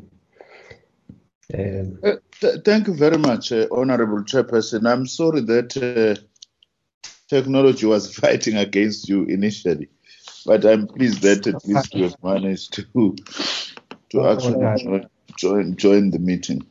Thanks for your understanding as well to actually release me. I appreciate that. Honorable Mkhatshwa, your issue about a detailed presentation of state of readiness per institution. I'm not so sure whether maybe they may. We would have liked, by the way, by today that we had given that to the portfolio committee. But unfortunately, we are not there. I'm not happy myself that we are not there. Because the institutions now are saying they are going to be ready on some aspects of what we need to do by the weekend, latest Monday. I've raised this with the senior officials in the department, especially University Education Branch, that we must not allow the institutions to delay us forever.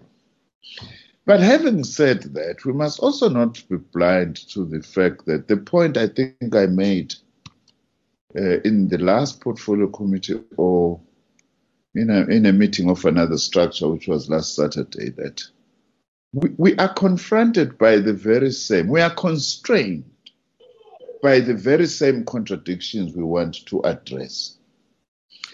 Because the fact that some institutions, I'm not being soft on them, but the fact that some institutions are battling to be able sometimes to give us information on time has to do with capacity. So we are pushing as much as possible. I'm also pushing my officials very hard, Chair.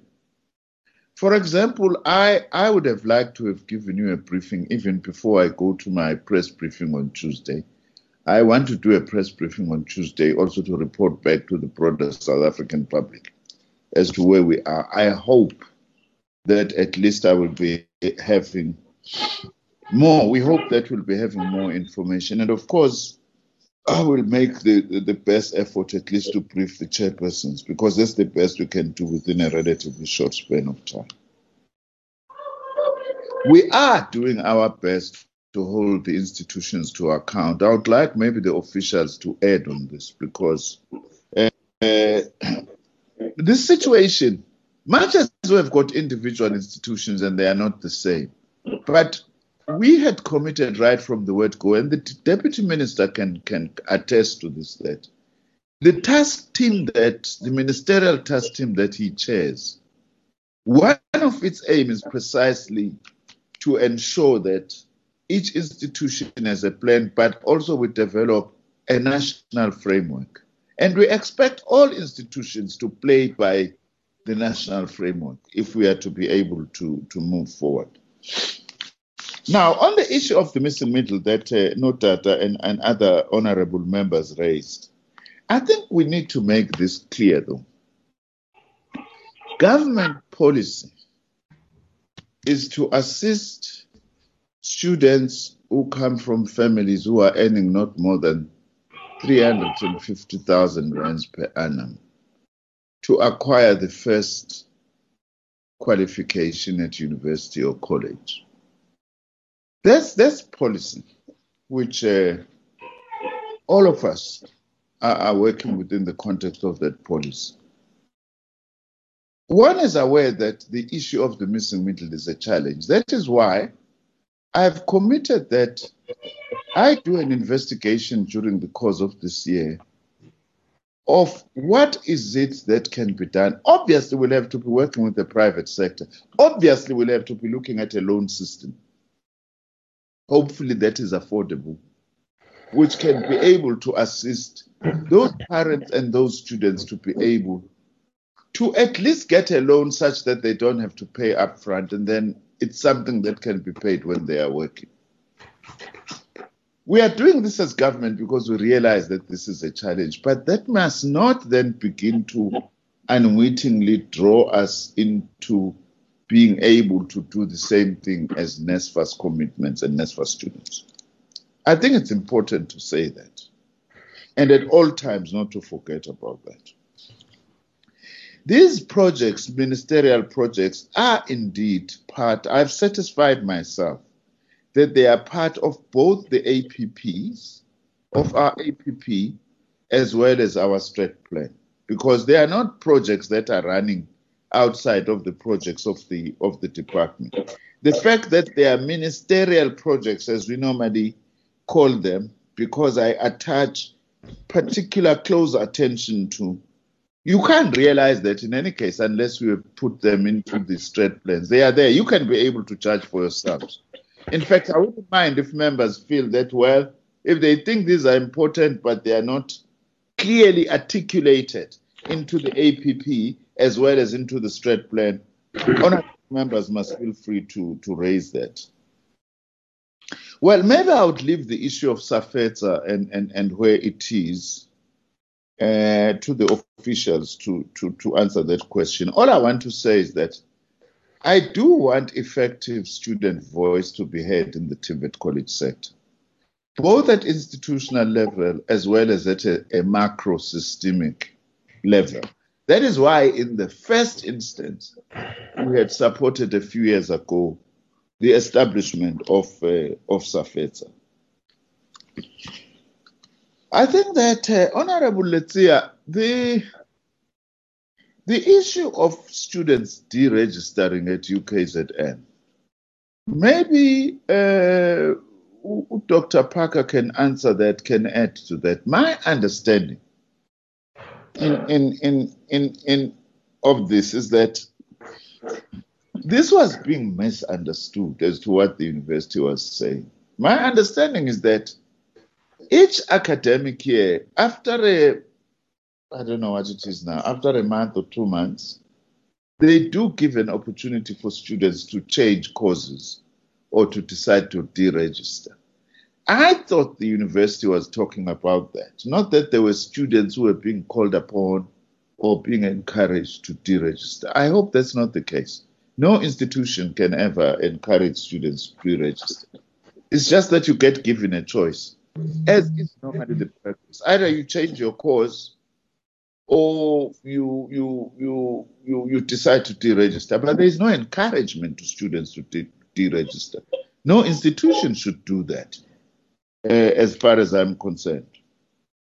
Now, Honorable Kete, by 1st of June, what we are saying is that we need to resume the academic year using multimodal remote support, which is online as well as other physical means, either distributing reading materials or finding spaces where students in particular localities can be able to access websites of their institutions because there is connectivity. Which is why, Honorable Tool, if I understood you well, I had asked the CSIR to assist us to do a geomapping as to where connectivity is and what can be done by when. Is there something that can be done now or soon to actually have connectivity? In fact, that's one of the things that I want to make sure that we prioritize. That's why I drew in the CSIR, because where we are able to connect as quickly as possible to some networks. We need to do that. And indeed, we will do so where it is affordable and it is also within our means to actually do so. Because in the end, in fact, almost irrespective now of what happened with COVID-19, we hope that we'll be able, of course, to find a vaccine or a cure. The issue of gadgets and connectivity, we can no longer go back.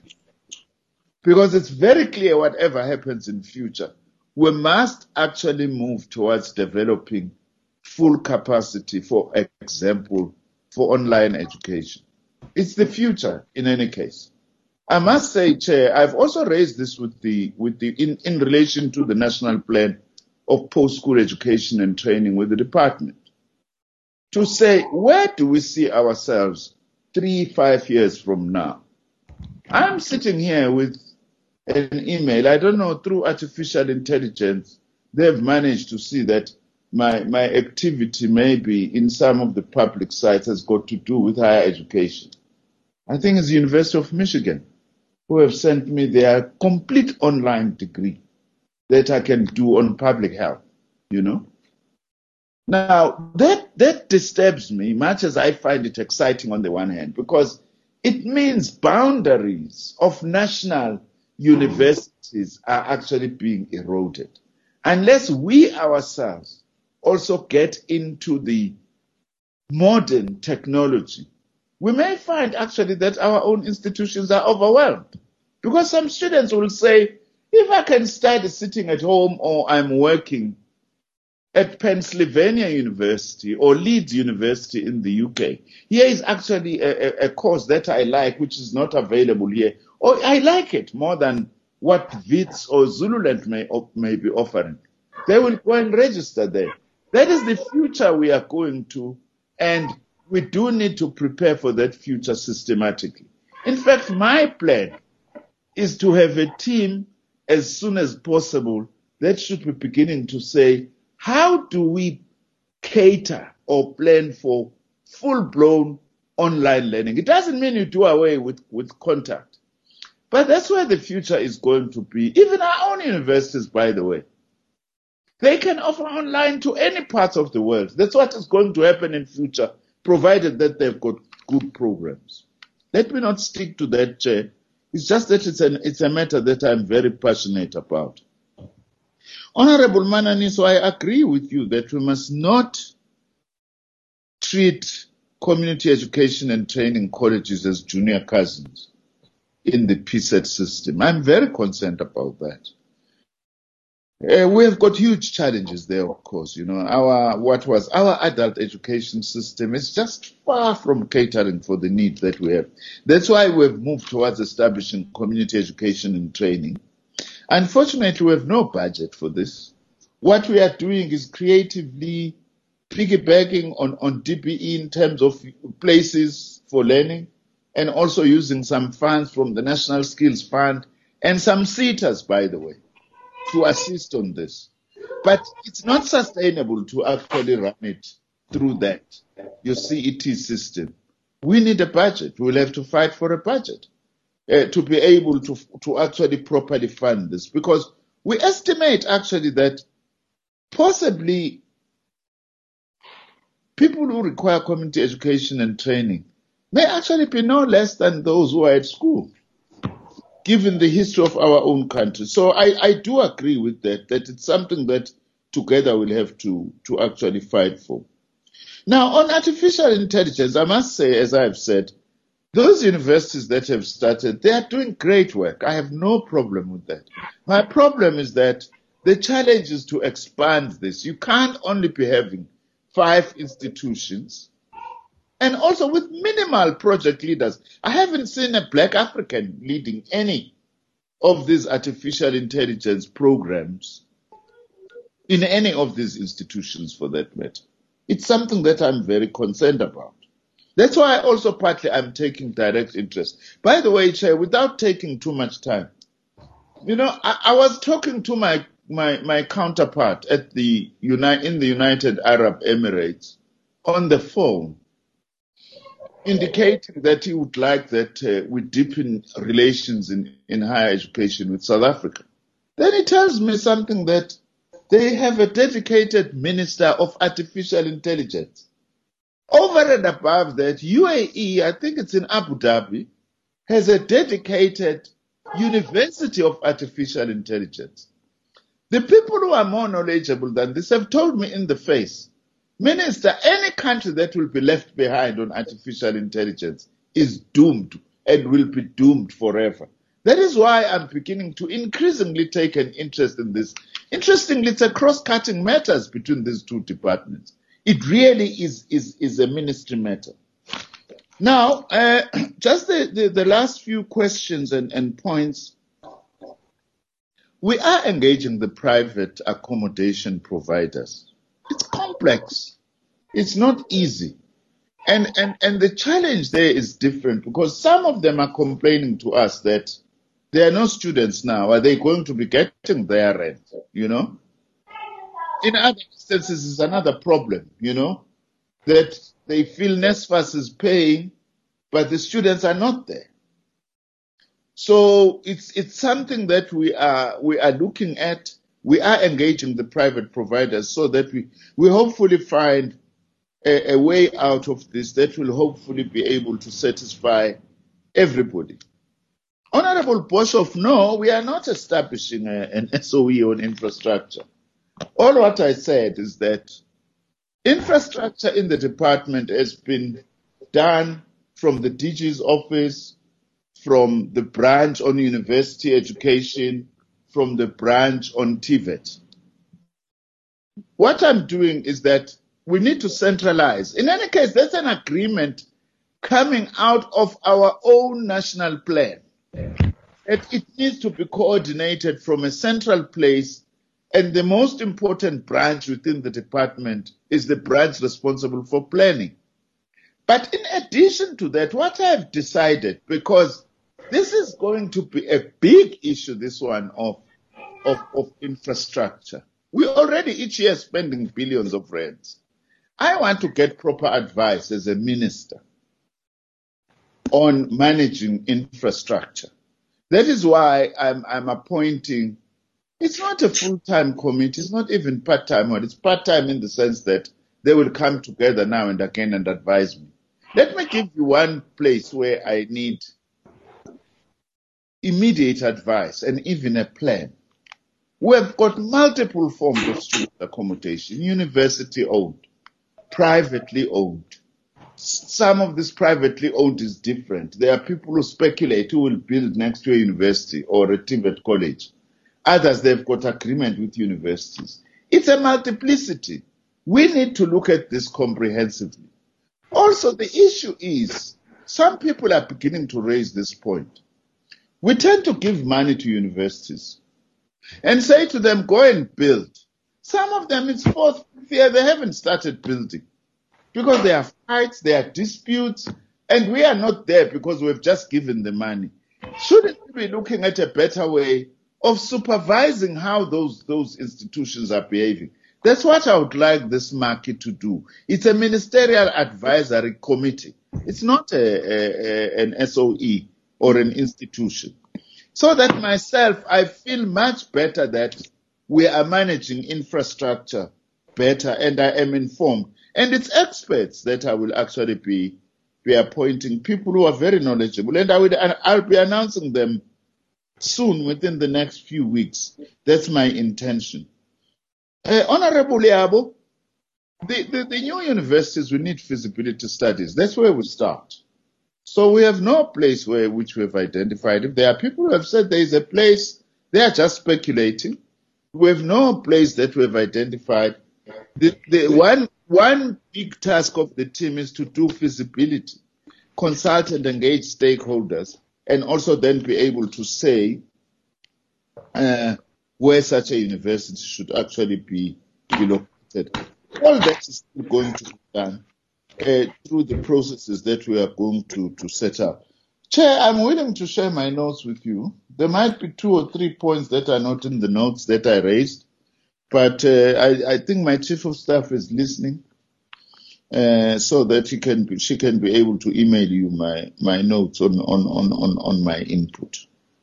Now, as I've said, by the way, the fact that the data we have received from the universities is not complete, Chair, I am concerned about this.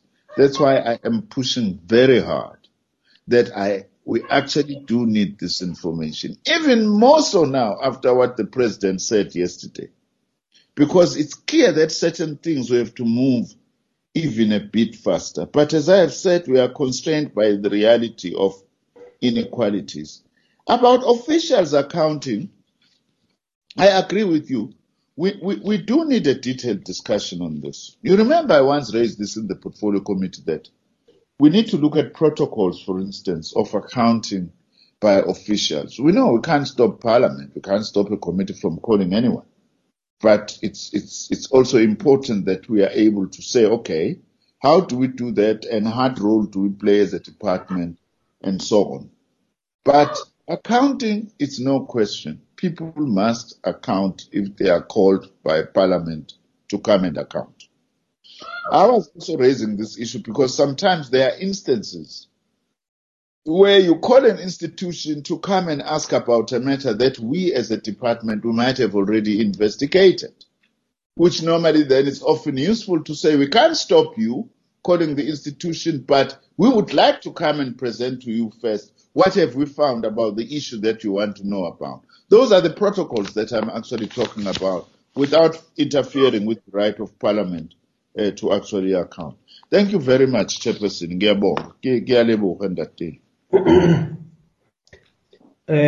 you very much. Thank you very much, Honorable Minister, for the responses. Can we get the three officials? I'm going to limit you to only 2 minutes. You did make a very elaborate presentations. Actually, you took more time, but I'm going to give you 2 minutes. I'm aware that the other points, maybe Minister, if not adequately responded to, the officials will then take up those points. Can we start with higher education branch? Yes, sure. Honourable Chair and honourable members, I think the Minister actually covered almost all aspects related to the questions. There may be just a few things that I could add to. Firstly, just in relation to the question about the detailed state of readiness, in our last meeting, we talked about the first survey we did. Are you able to switch on your camera? Oh, sorry. Apologies, Chair. There we are. I can switch on the camera. So as the Minister has indicated, it's around the fact that institutions were already planning during the initial part of the lockdown and had provided plans that were not all of them fully worked out. And that was when we made the decision to do this really deep concept document to guide all institutions in terms of what it was we were willing to support, particularly through reprioritized funds. And those are the plans that institutions are currently putting together on the basis of the detailed principles that we've put in place. I think that's the first thing. So by the end of next week, we will have complete plans ready for the Minister's approval in terms of those processes. And I suppose the issue of the differential opening is another point that was asked. What if we have different levels of risk assessment in different districts or different provinces? Will that affect the institutions? And the answer is yes. We are looking at the risk levels as a basis for deciding how institutions will start phasing students in. But if a particular province is at level 4 and another one is at level 3, they will be starting and will be at different at different parts of the process for going forward. In terms of support to missing middle students, although there isn't any government support to missing middle students, institutions are putting in, and many institutions have processes through which missing middle students may buy devices through the institutions on loan-to-buy schemes. But it is an area that we are needing to think about in more detail, as the Minister had indicated. I think the issue of let me just check the deregistration. Minister's absolutely right. He's given a complete description of that. But the one thing we have become aware of is that under the current lockdown conditions, some individual parents and students are worrying about their specific issues and requesting deregistration. I think that really does cover everything. I think everything else was about. Thank you very much, Diane. Can we go to TVET? TVET, thank you very much, Honourable Chair. I'll just go through it as quickly as possible. The Honourable Nodada, yes, TVETs will be getting devices. And it's all incorporated into the same plans that are in place for universities. It might not be the first priority. It's part of the same plan, but purely in terms of timeframes. Universities will be prioritized, and the funding, at least for now, will come from savings from NSFAS. So we do have a pot of money, and the administrator can give a lot more detail on that. I don't want to take the time here. Very quickly. Sorry? Can you please switch on the video? Okay. All right. In terms of student representation, all students are represented in the ministerial task team, which is chaired by the Deputy Minister on behalf of the Minister. So that meeting takes place every week, and it is in that meeting that the presentations are made and the students make their inputs, both for universities and for TVET colleges. So that is how we deal with that. In terms of the T3 funding for students, none of that will be forfeited either to the colleges or to the students. So whatever commitments are made, whilst the students are registered and they are studying, if they are in T1, T2, and if T3 goes into next year, they remain funded. All those adjustments will be made, and those factors have already been considered. In terms of how will we deal, and Dr. Parkos asked the same thing, there's a discrepancy in levels between the different areas. I did partially cover that. The bulk of our colleges, and if what the President said holds, will be at level 3. For those that fall into those geographical areas that are declared level 4 means the measures, the safety measures will have to be intensified. But of course, if for whatever reason there's a level 5 declared anywhere, then the hard lockdown of level 5 will have to be observed for those regions where those colleges are. And we'll have to look at ways whether we can save the time for the students, or we can... Just wrap up, madam. You're making another presentation. Just precise the point. Lots of questions. Okay, then just probably to just deal very quickly with the Honorable Kietse, who says, how do we deal with so many modules, with TV and other broadcasts? We just work on the priority of subjects where there are high enrollments. We can't cover everything. It's not just one modality that is used. It is multiple modalities that are used by colleges in reaching students. And in terms of the extended time, whether we have started working on the revised timetables, yes, colleges have started working on the revised timetables. And the question of whether we'll need additional capacity for lecturers is not the case, because when students are divided, that's why we said there'll be a period of self-study. So there won't be additional time for lecturers because they can't hire lecturers for this time. I think that's about covered most of it. And of course, the other one was for noting from Honorable Yabo that colleges need to communicate more with their students. Thank you. Okay, thank you very much, Madam. CET, 1 minute.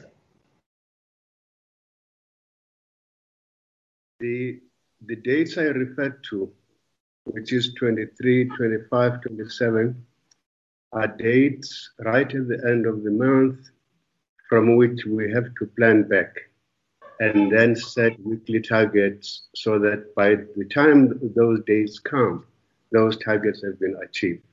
And that is how we put those dates. There's a plan for colleges to go towards achieving their activities by that date. Thanks. Okay, thank you very much. Thank you for all of you for the responses. I think as we release the minister, can we all please mute our mics? Thank you very much. So as we release the minister, I think we will, it's a matter that this issue about the saving the 2020 academic year, it's a matter that we'll keep high on our agenda, so that as and when we think that there is a need, we will then get back to it so that we can continue to interact, so that we get clarity as to exactly how are we going to save the 2020 academic year. Well, with regard to, if I may just comment on the issue of the different roles about Parliament, the different roles between Parliament and the executive. I think we will continue to respect that, Honourable Minister, and as we discuss, if and when there is a need for us to interact with the department on a matter, we will always do that, like we have always done that. When we invited UniZulu, for instance, you did indicate that there is some discussion between the ministry and UniZulu, and we said let's allow those discussions to continue. So we will always have that kind of a relationship. But one thing which we must make for certain, I think, is we as a portfolio committee, we have taken a view that we need to be closer to the action. We need to get a sense of what is happening in each of the universities and the TVET colleges and the CET. So as and when we think that we need to interact with any particular university, we will do so. And we are going to be very firm in holding them to account, because they are holding public office. They must be answerable to the public. And Parliament as a forum for that represents the broader views of society is an appropriate forum to hold them to account. But even yourself, Minister, you must continue to do that. So thank you very much on that note. Can we then wrap up this one and then invite the DG to then take us through the APP? Now we've taken more than enough time on that other subject, so we're going to be very strict on time. Comrade Gwebs, we will allocate 30 minutes for the APP and the strat plan, and then we will allocate about 10 minutes for the budget. So we hope that you'll be able to summarize, particularly the strat plan, and on the APP, you don't have to take us item by item, but where you think that you need to emphasize, please do so. Is Honorable Nchabilin still in the house? Okay, the Honorable Nchabilin was struggling with this network. Are you ready, DG? Thank you, Chair. The slide is projected up there. Good evening, Honorable Chair, Minister, Deputy Minister, Honorable members, and my colleagues. in the department, as well as special advisors to the minister and staff in the ministry. It is my pleasure, Chair, to present to this joint sitting of the Portfolio Committee on Higher Education, Science and Innovation, as well as Select Committee on Education, Technology, Sports, Arts and Culture. This is just an outline of the issues that we would be talking about contained here in this presentation. In the next slide, Chair, we're just here emphasizing and bringing to the attention of the honorable members the pieces of legislation where we derive our mandate from, which is the Higher Education Act, Continuing Education and Training Act, National Qualifications Framework Act, Skills Development Act, Skills Development Levies Act, General and Further Education and Training Quality Assurance Act, the National Student Financial Aid Scheme Act, South African Council for Educators Act. All these pieces of legislation are the ones from which we derive our mandate. There are also policies and strategic documents that we map out our strategy based on what is contained in them. The NDP, which sets the vision for the PSET, the white paper for PSET, and the draft national plan for PSET, which are instruments central to the achievement of our vision in the system. We have as well the National Skills Development Plan, which is setting up skills development priorities for the period up to 2030, amongst others. If we go on, the following are the policy priorities of the department: a transformed, non-discriminatory, youth-focused PSET system, an expanded, diverse, purposeful, differentiated, fit-for-purpose PSET system, an articulated PSET system, an accessible and successful PSET system, a PSET system that is strongly linked to the world of work. Now, there are critical challenges that confront the system in its various components. If you look at the university sector, the question of the completion of infrastructure projects due to the capacity constraints at universities, municipal bulk services, municipal and heritage approvals are some of the critical challenges that confront our institutions. Limited and poorly maintained student housing to support a conducive environment for learning. Low throughput rates, especially in diploma qualifications and qualifications delivered through distance education.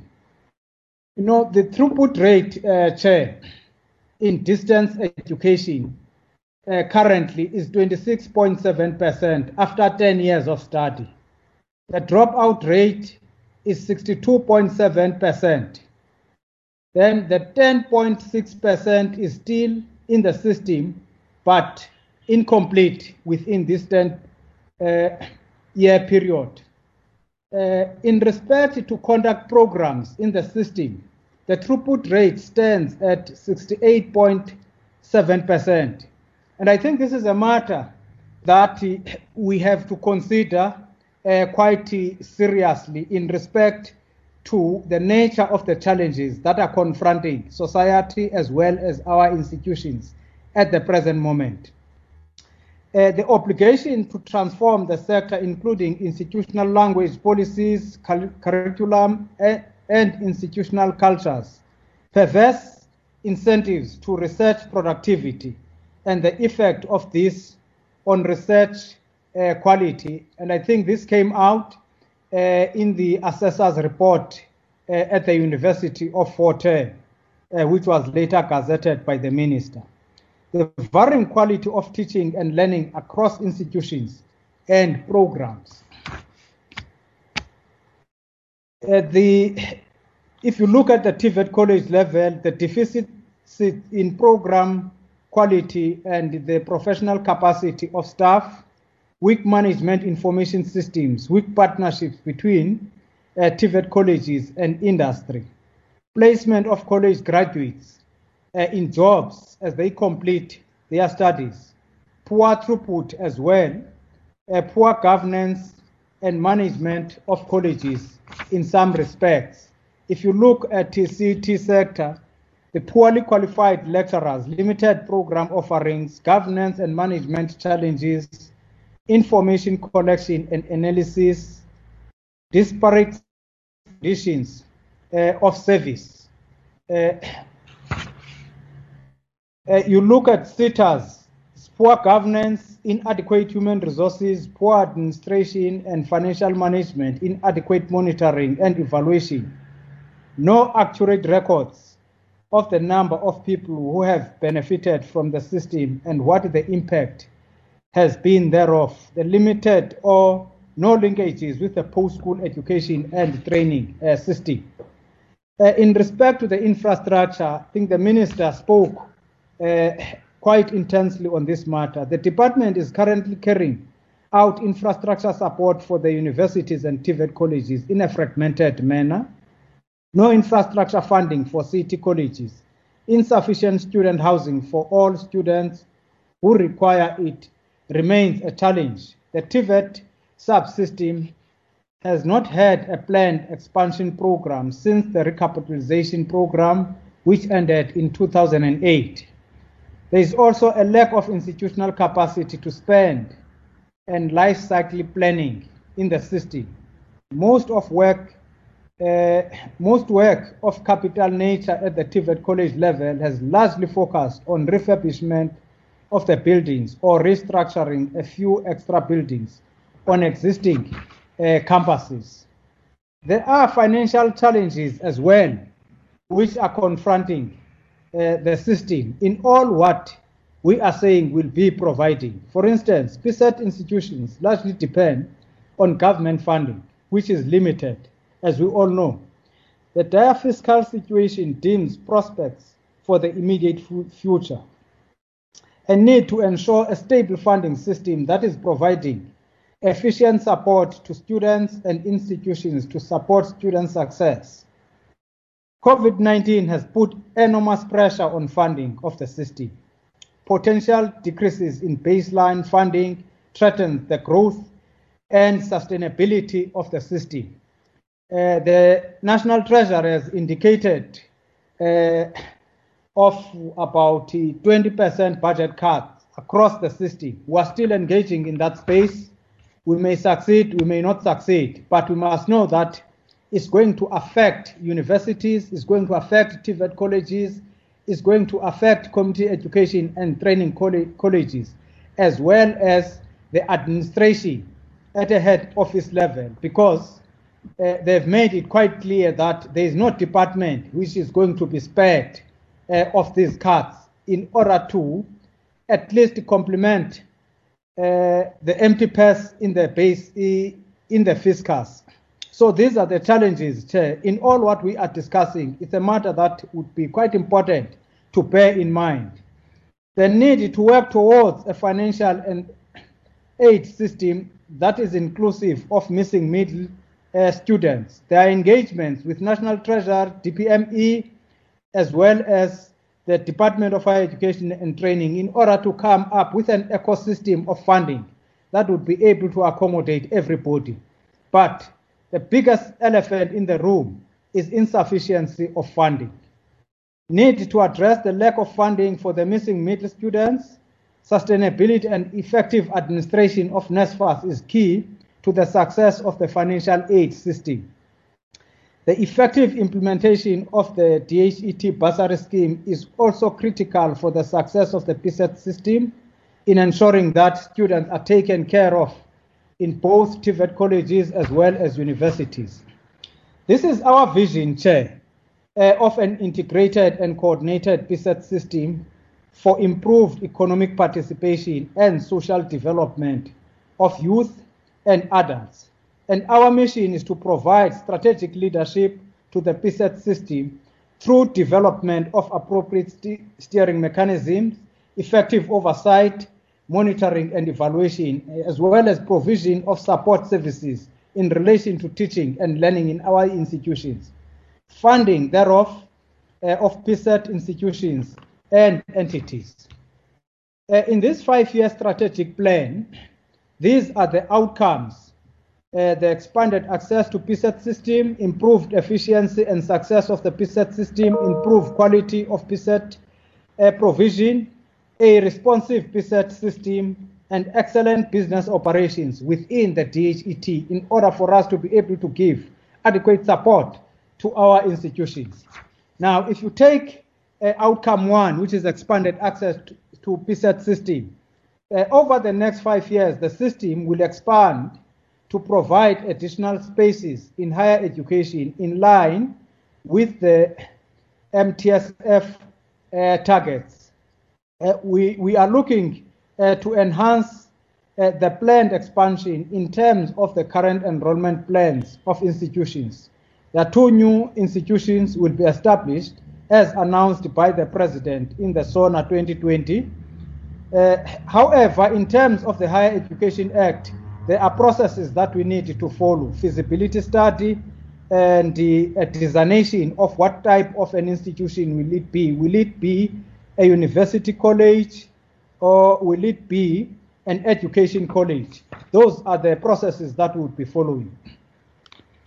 The institutions can initially be established, as I indicated earlier on, and then the development of the plan for each institution would have to be finalized, and a project management team would be put in place, as the Minister has actually indicated earlier on. A plan for the establishment of this new institution based on the feasibility study we think will be finalized by July 2021. And then the funding for the new institutions in line with the findings of the feasibility will actually have to be hashed out, and voted funds would have to be secured from the national fiscus. And this has to be an appropriated funding for this specific purpose. And then the promulgation of the new institution as a university college in terms of the Higher Education Act, and also determining the first intake of students, which we are looking at to be 2022 in January. Now, a 10-year development plan for the growth of the university college to establish a fully fledged university by March 2023, because we learned from the establishment of these 2 new universities in Mpumalanga and in the Northern Cape that in actual fact it's a lot of work to just go straight and establish an institution as a university. You need a long-term strategy with definite phases and milestones. And the institution would have then to operate fully, meeting all what has been contained in the feasibility study. So the expansion of the PSET system requires a very careful and systemic enrollment planning process that is in line with available resources, capacity, and funding as well. Together with universities, TVET, and the CET colleges, the department will develop enrollment plans for the period 2020 to 2025. The aim really is to increase annual enrollments in PSET by 2025. This will be supported by funding of qualifying students through NSFAS, increasing the numbers of qualified teaching staff, regulating as well tuition fees. Now, if you look at 5-year outcome targets that we have worked out, I won't be dwelling that much because these are merely numbers basically in respect to targets. So the number of students enrolled in public universities, we're looking to increase from 1,085,566 in 2028 to 1,131,000 by 2025. And the enrollment in TVET colleges we're looking at increasing from 657,133 in 2018 to 710,000 and remain constant between 2020 and 2025 due to the funding shortfall averaging at around 800 million per annum. That is the shortfall in respect to effecting enrollment in TVET colleges at the present moment. And it's a recurring dimension in the system. So enrollments at CET colleges will increase from 258,199 in 2017 to 555,194 by 2025. 450,000 university and 340,000 TVET college students will receive funding from NSFAS. Learners entering artisanal programs will also increase up to 36,375 by 2025. And annual number of learners as well as students in web-based learning will also increase from 182,852 to 190,000 by 2025. We're also looking at implementing an integrated infrastructure development support programs. And I think the minister has alluded in respect to this in consolidating infrastructure support for the entire PSET system and integrate what is currently fragmented. This infrastructure will further develop, manage, and maintain regularly update the macro infrastructure framework for the PSET across, continue to develop infrastructure-related minimum norms and standards for the PSET and extend this infrastructure to support the entire PSET system, monitor and evaluation thereof. Then the establishment of the Imbali Education Precinct, I think the minister explained this quite eloquently in respect to what we're intending to do so that there is proper integration and sharing, collaboration amongst our institutions. Outcome 2, which is in respect to improve success and efficiency of PSET system. The department will strive to increase efficiency and success across all PSET sectors by implementing university capacity development program to improve student success in universities, where we support staff development as well as dedicated student support for psychosocial assistance so that they are able to adapt, acclimatize quickly and be taught as to how to approach their studies. Increase the number of TVET students who are enrolling in pre-vocational learning. Deal with the inefficiencies in TVET examination system by implementing IT examination system by 2021-22 and improving turnaround time in giving out certificates. We intend to increase the number of students completing a university qualification annually from 210,931 in 2017 to 237,000 by 2025, as well as increase the number of TVET college students completing N6 qualification annually to increase from 60,642 in 2019 to 76,000 in 2025. The throughput rate in both TVET and university sectors will increase to 45% from 32% in 2017 and to 63% from 58% in the 2008 cohort, respectively, by 2025. These are the targets for CET colleges: 55,000 artisans who are found to be competent. We want them to increase to 26,500 in 2025. And if you look at outcome 3, Chair, improved quality of PSET provisioning.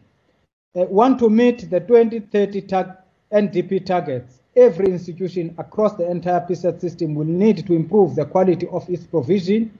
Better teaching will be supported by professionalizing and increasing the number of qualifications and expertise of lecturers at universities, TVET, and CT colleges.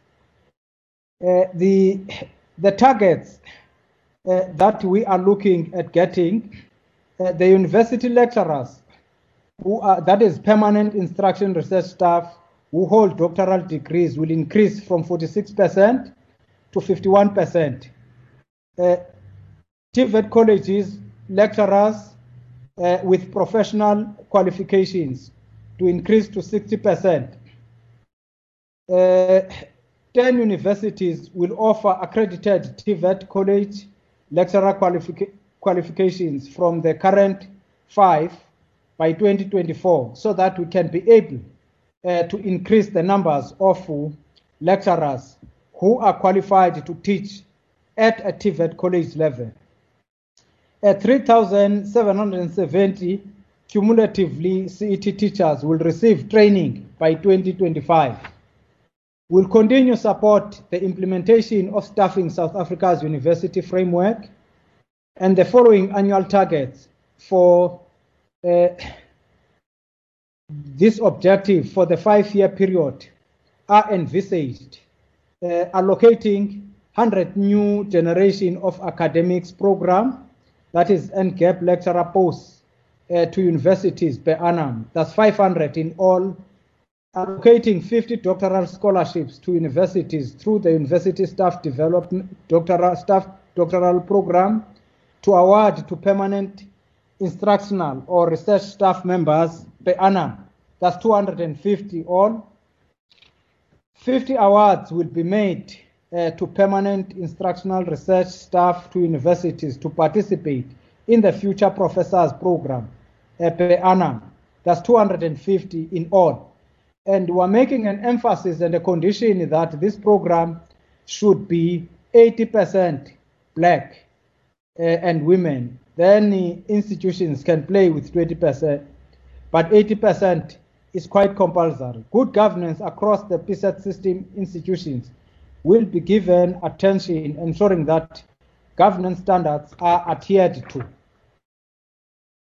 Now, if you look at outcome 3, improving the quality of PSET provisioning, we are looking at ensuring that the sector develops the HDI development program so that these institutions are capacitated to offer quality programs as well in their own right. So the program is fully described as Historical Disadvantaged Institution Development Program Framework that was workshopped and finalized with all the universities.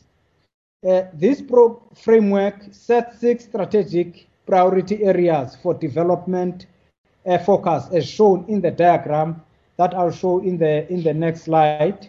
Once approved by the minister, the program will be implemented over the next 5 years.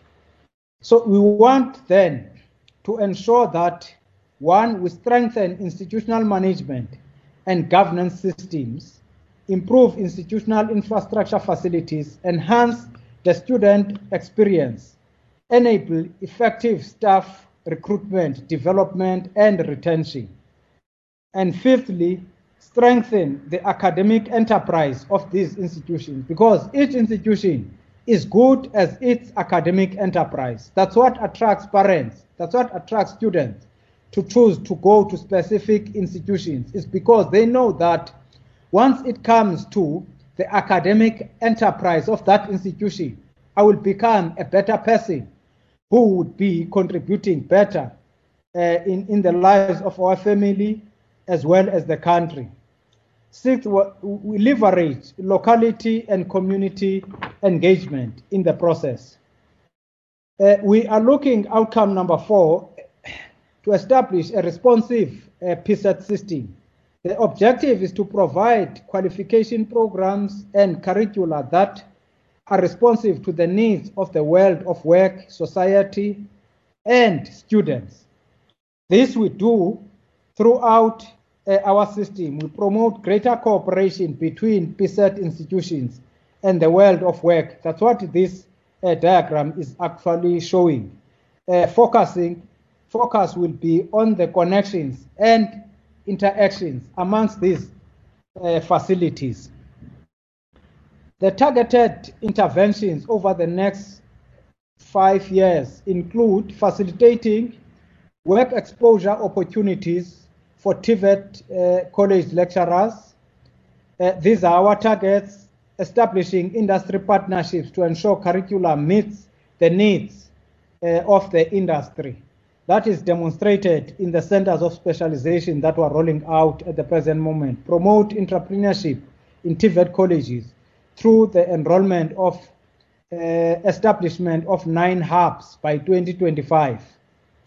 Train 36,000 young artisans through the centers of specialization in our system.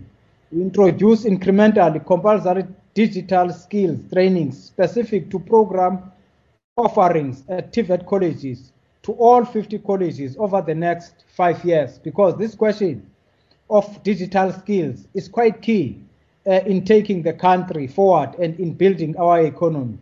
We are looking at supporting universities to implement student-focused entrepreneurship programs.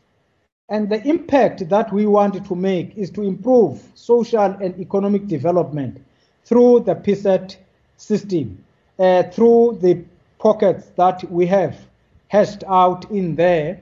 For instance, increased participation as a result of expanded opportunities and optimal use of resources in the PSET system and so on. These are the risks, Chair, and what and how we are looking at mitigating them. We know that every outcome has risks that are pertinent to it. For instance, the question of funding and how we are going to mitigate these risks as we have identified is actually explained in this slide. The next slide, Chair, is talking about collaboration with other departments and public entities.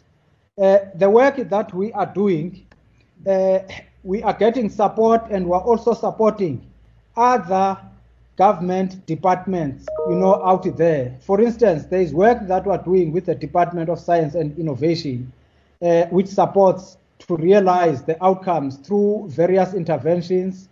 For instance, the training of PhD students through National Research Foundation, and also not less than 24,000 pipeline postgraduate students will be awarded bursaries through NRF, 3,000 emerging researcher grants to improve the percentage of PhDs, qualified staff at our universities, and also the placement of 3,750 graduates and students in DSI-funded work preparation programs in science, engineering, technology, innovation institutions by 2025.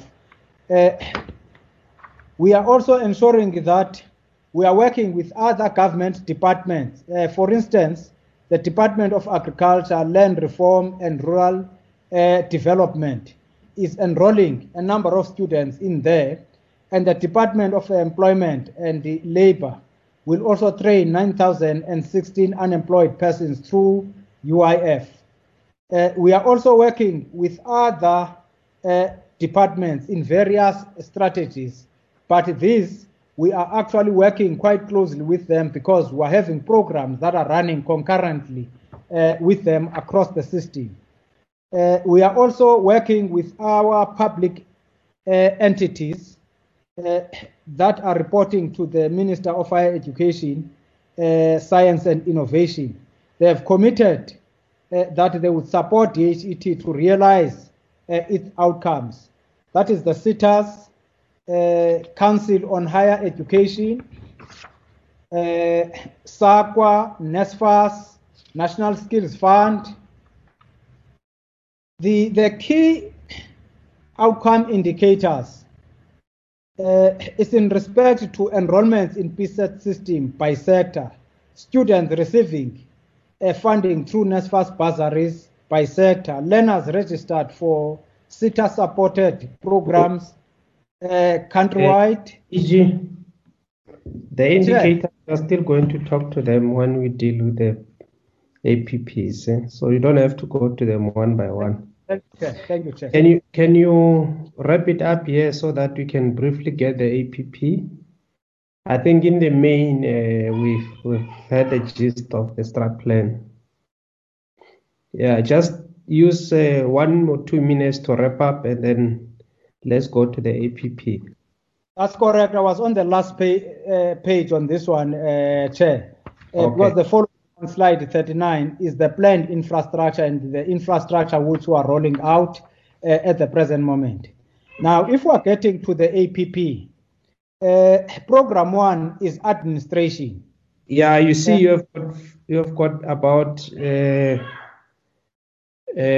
minutes to finalize this one, because I think you spend a lot of time on the strat plan. No, thank you, Chair. Thank you, Chair. On this one, we are just internal processes that are supporting the system, worked out the timelines and the quantum in respect to when those matters will be resolved. The next one is planning, program 2, which is looking at providing strategic direction in the development and implementation of monitoring and development of policies in the department. It's helping us into coordinating things, strategy for expanding online learning, amongst others. The key outputs in it is in respect to publishing quite a number of reports and doing research in areas of critical skills, and it's working out milestones when those would be finalized. The program 3, university education, is mainly talking to the development and coordination of policy regulations that would enable us to be able to give effect in the support that we're giving to universities, as well as mobilizing funds that are required. We'll be doing this by ensuring that we develop framework in monitoring and submitting regulations that are required for the approval of the minister, so that these become a guide to institutions in respect to the work they are supposed to be doing. There are key outputs for the 2020-21 financial year in respect to all the reports and frameworks that we need to develop for ministers' approval, amongst other things, as well as the reports that we need all the time, whether it's in respect to nurturing the emerging scholars program, university capacity development program, as well as central application system that we need to establish. We are talking then about producing the reports on the following areas. Slide 46. If you go over, it's also talking about these reports that we need to produce, Chair, in respect to the university education branch. On DHET, we're really talking here in the main about the plan to develop, implement, monitor, and maintain, and evaluate national policy program assessment practices and system for the DHET colleges across the country. And we need to provide financial support to colleges as well as regional offices so that they are able to undertake these key responsibilities that are outlined here on page 46. As well, 49, we have to produce the reports that are actually talking to the programs that we are running. We are also supported by the Germans in respect to building the capacity of the system, and also ensuring that we tighten up and strengthen the system of examinations, of conducting examinations in the department. We have to support DHET college lecturers into attaining qualifications, as some of them do not have appropriate qualifications for them to be able to teach there. And we work out and produce regulations that are required. And the question of the infrastructure maintenance and norms and standards is quite important. And we are also looking at developing a plan for entrepreneurship hubs in the system so that students can be able to work for themselves, so that they don't look for a job out there. and this would be done into ensuring that we re-engineer the curriculum for TVET colleges, which would have to ensure that digital skills are taught in the entire system. Skills branch is quite straightforward, Chair, because this is the work that we work in coordination of the skills of the sitters and monitoring them in order for them to produce the numbers and the targets that are actually outlined there. Program 6 is community education and the training colleges, and I think even in the previous engagements, it was actually outlined there. We're developing guidelines here for open access in respect to learning and teaching support material for TVET college staff, center managers, and everybody who is in that space into ensuring that they get support. We're just quantifying what we need to do at a given point in time. We are at a budget structure of which the CFO would take us through, Chair, with your permission. Thank you. Okay, thank you very much. We'll give him 5 minutes to do that. CFO?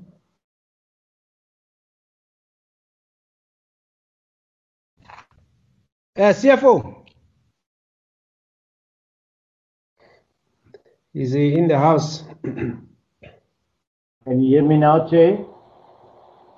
Okay, yeah, no, go ahead. The Chair is looking for you, CFO. Thanks, DG, Chairperson. The first slide just indicates the 6 programs which the budget is distributed. So we can go to slide number 58. Just to emphasize, sources, normal voted funds, charges which are the... What's happening now, CFO?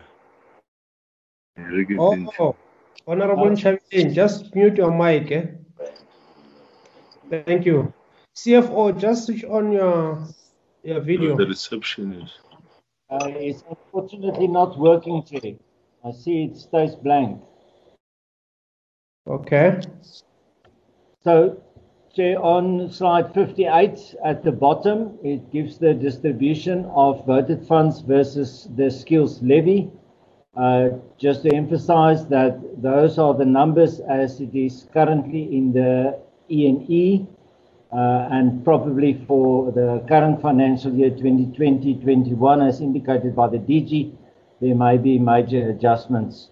But currently we have total voted funds 116.857 billion rand for the first year, and it goes up to 129.343 billion rand in the third year.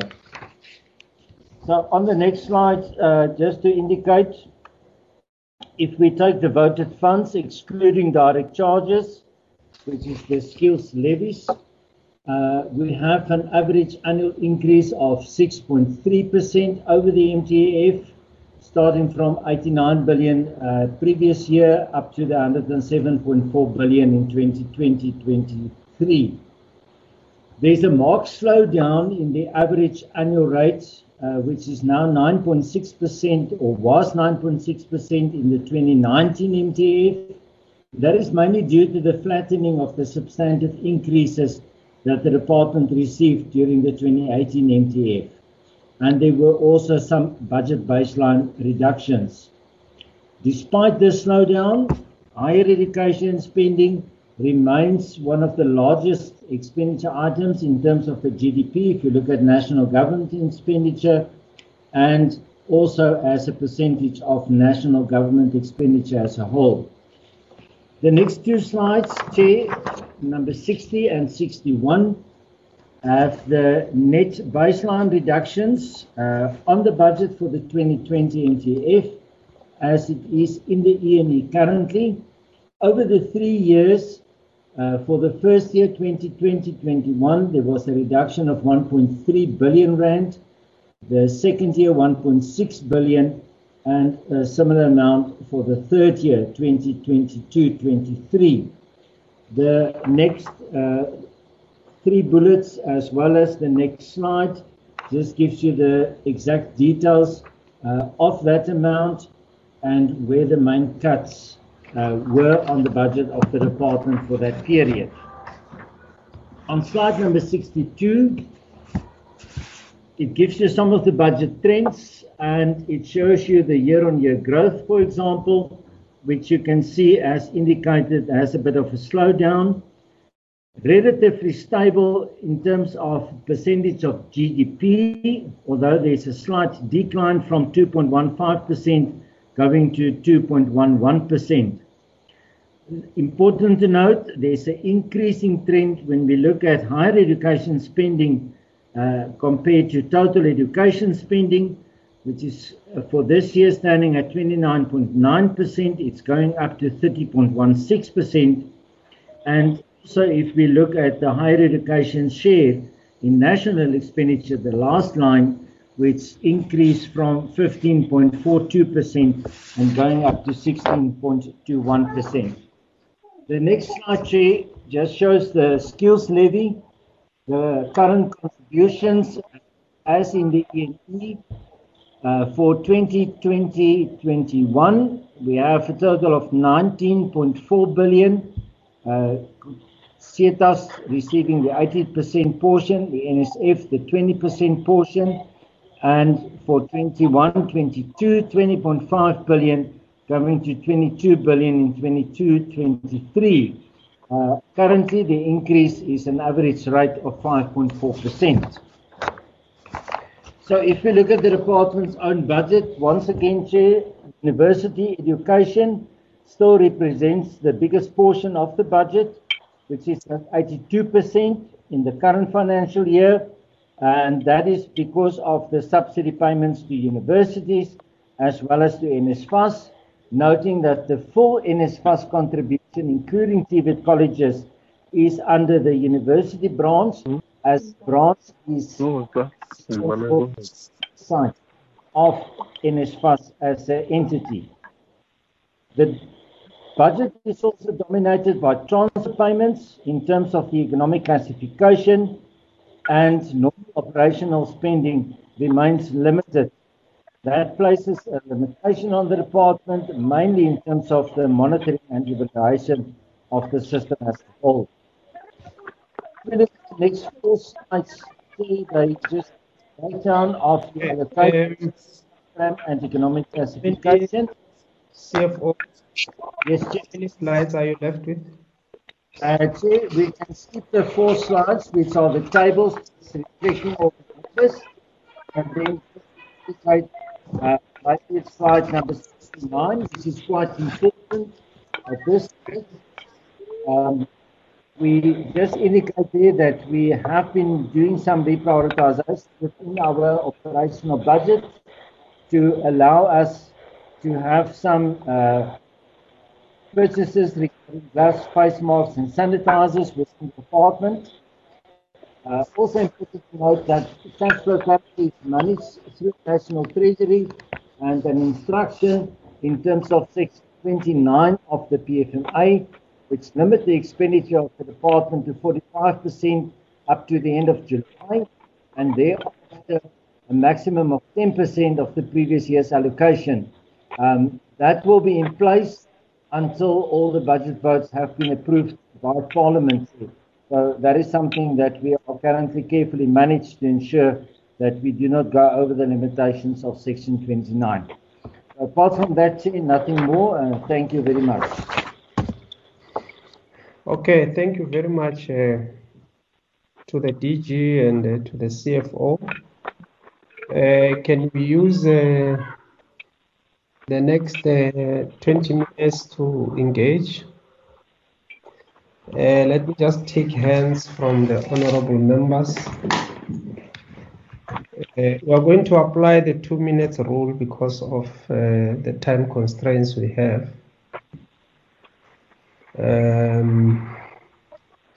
Okay, Honorable Mananiso,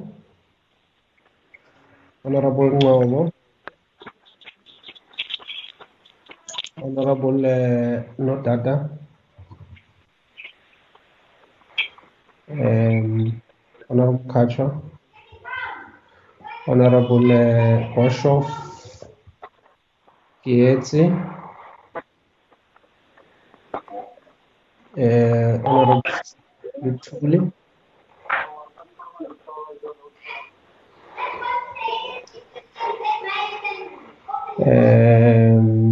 yeah, in that order. Honorable Maleka, that will be the last. Can we get Honorable Mananiso?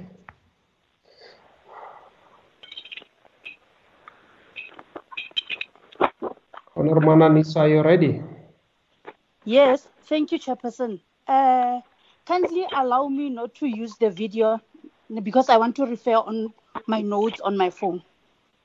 Okay. Firstly, I would like to indicate on the issue of the department's plan. I don't see anything that speaks about gender-based violence as part and parcel of their plans, because we would know that these are the issues that last year we spoke loud about. So I don't see anything that is reflecting. And on program 1, on the issue of administration, there's an indication that there would be 11.8 million that is allocated for spending on consultants, business and advisory services. So I want to check with the department what consultant services and how much will they procure under this particular program, whether the department does have in-house capacity to render the services, what is the estimated cost per service. The other issue is on the TVET. I want to check with Chairperson. The last one, the Hello? last. Okay. The other one is how the budget allocation for sub-program 4, national examination and assessment, has decreased by 60.7 million from 694.3 million in 2019 to 2020. This program has previously been underfunded, so I want to know why the budget of this critical sub-program is decreased. What impact will the budget decrease have on the operational sub-program? Thank you, Chair. Okay. Thank you very much. Honorable Ngogo, 2 minutes. Thank you very much, Honorable Chairperson. I'll just take a minute. I want to just take one point. It's on learner accommodation. Chairperson, we have been elaborating on this point for quite a long time. I mean, if learners do not have accommodation, it becomes a source of all social ills. Now, this point has not been given sufficient attention in terms of budgeting and otherwise. One has the feeling that something really has to be done now, because next year it will be the same story. The coming year it will be the same story. And then, Chair, I said one, but then the very last one, it's the missing middle seem to be neglected. I spoke to it earlier on.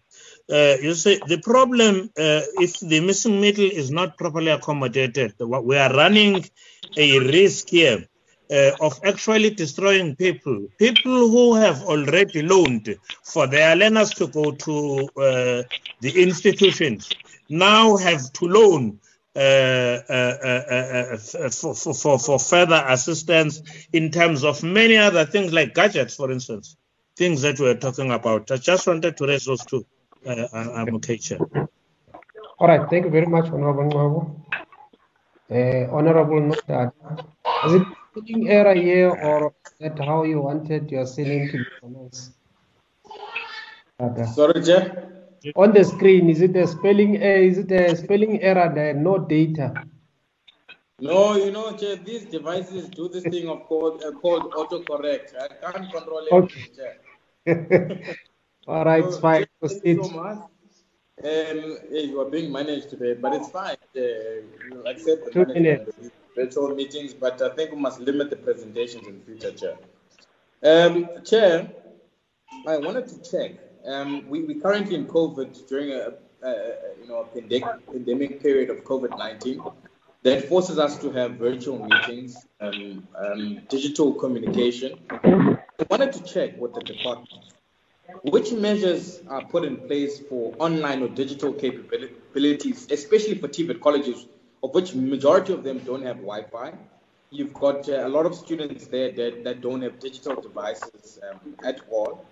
So if maybe the department can just indicate what measures have been put in place to make sure that there's a massive expansion of Wi-Fi in the TVET sector, and maybe a consideration like we did in our Blue Book document to say, is it not high time maybe we reconsider the book allowance to have something around, data allowances or being able to get devices for students.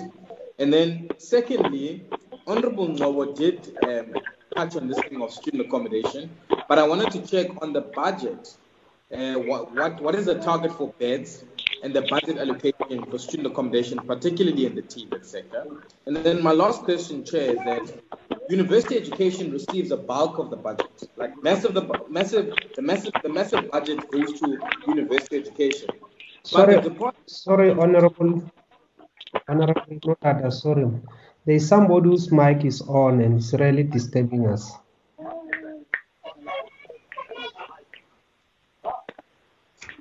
And is the radio honorable? There is a guest here, Nolutando. Okay, the mic is off.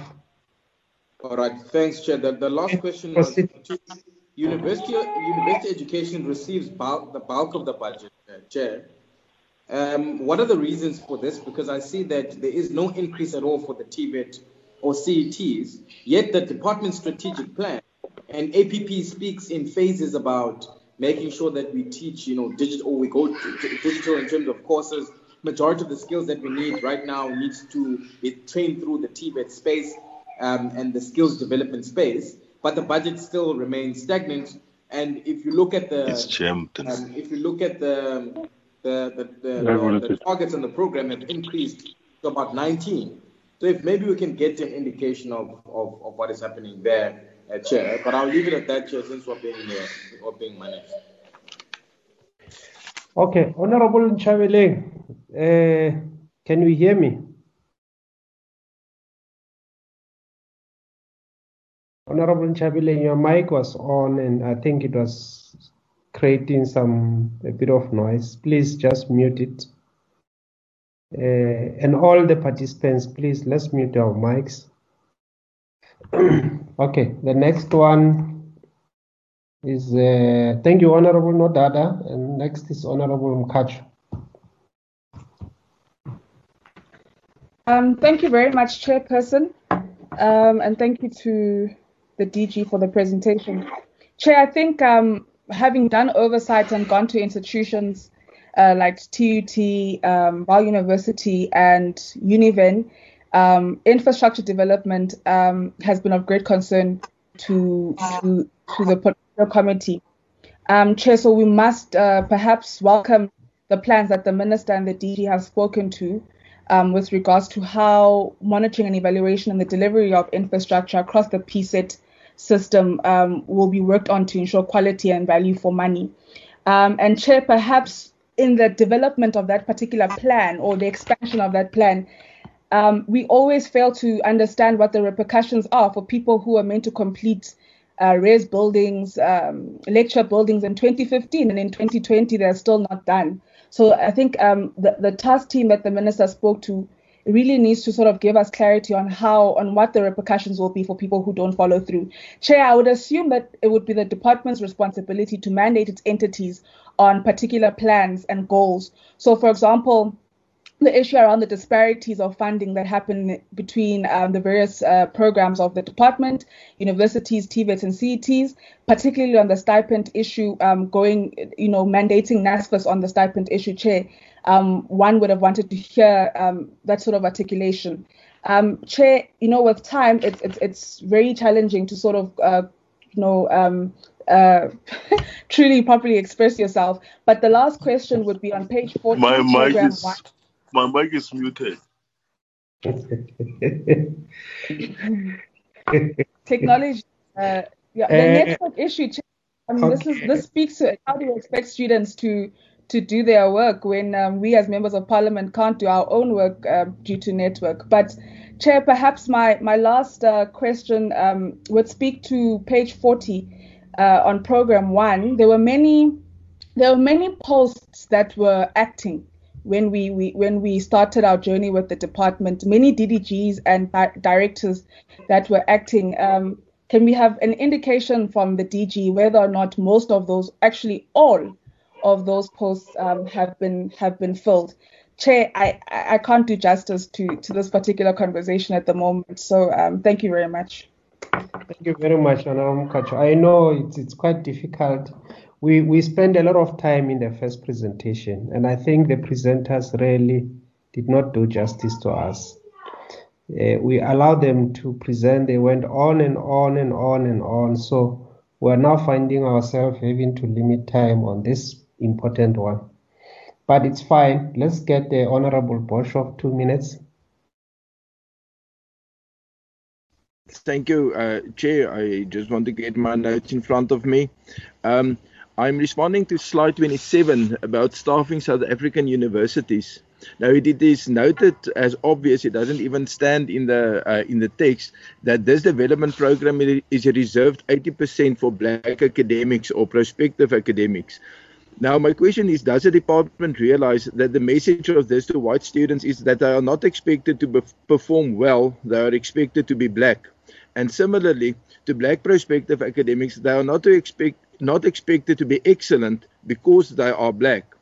The net result is not to encourage transformation, but mediocrity. For some, because they disregard academy as a possible career, and for others, because a message is less than your best is good enough. Have the unintended consequences been thought through? Thank you, Chair. Yeah, that was a political statement, Honorable Boshoff. I don't know whether you want the administrators to deal with that. The minister has left, but we can engage with those issues that we are raising. It's government policy. Honorable Gates.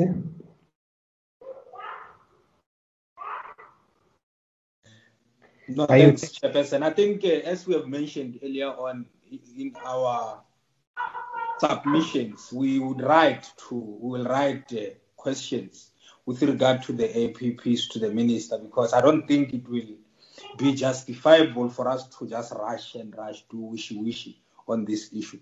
But okay. Just to quickly, all right. I've already... Okay, let me just help you. What I suggest, raise the question if you do have, and then we will then ask the minister to make a written response so that all the members can get your response. All right. One, I've had ministers speaking, and of course it's here in the plan, annual plan. The establishment of 2 universities. We mention this because we do not want a situation where the government fails again to establish a university from scratch. And I think the DG has explained earlier on to say they have learned through the experience of University of Mpumalanga together with Sol Plaatje. It's quite difficult to start a university from scratch. And we have made, and this is what we have asked before, it's not the first, that why don't we get existing institutions to extend their campuses? I mean, already there is capacity. Already there are mechanisms in place for us to move in that regard. Than wanting to sound much more sophisticated and relevant to say you will start a university from scratch. If you remember, there was a proposal of a university in Ekurhuleni, the same Ekurhuleni, which dismally failed. And maybe we should be taken into confidence in terms of what led to the failure of that institutions at that time when there was a merge of RAU and other institutions. And with regard to the PSET challenges, I've noted a trend there, and it is a trend that I am convinced that it exists in each, if not all, entities of government.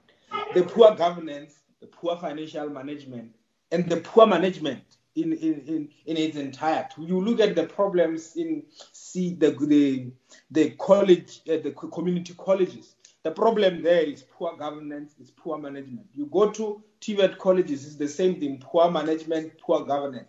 You go to our CETAs, problematic, one of the most problematic entities, which is CETA. The problems there, poor governance, poor financial management. I think this should ring a bell without dwelling much into other issues. It should ring a bell in terms of what needs to happen with regard to accountability, amongst other things, Chair. I will leave it there. Okay. Thank you very much. I think that question will be sent to the Minister for a written response. If you want a response from the Minister. Honorable Bulutuli and Maleka. Thank you again, Chairperson. On page 11 of the strategic plan, the department did mention that it will be a focus area on the 2020-2025 middle-term strategy. Why is priority is not having targets in both the strategic plan and the APP of the Department of Higher Education and Training and NSFAS, and between Department of Higher Education and Training and also on NSFAS, who is responsible for the implementation of these targets. Thank you so much, Chairperson. Okay, thank you very much. Very exemplary, Honorable Tuli. Honorable Maleka. Thank you, Chair. I want to check with the department what the reasons for adding a sub-program, National Artisan Development, to Program 5, Skills Development. And my last question is on university education. There has been an increase in the number of targets from 9 in 2019-20 and 2020 budget financial year to 13 in 2020 and 2021 financial year. What are the reasons? This program continues to receive the bulk of the budget. What are the reasons for not increasing the allocations for TVET and CET? Thank you, Chairperson. Thank you very much. Yeah, after I've closed, but it's fine. I'll give you 1 minute, Honorable Ndongeni and Honorable Litsia.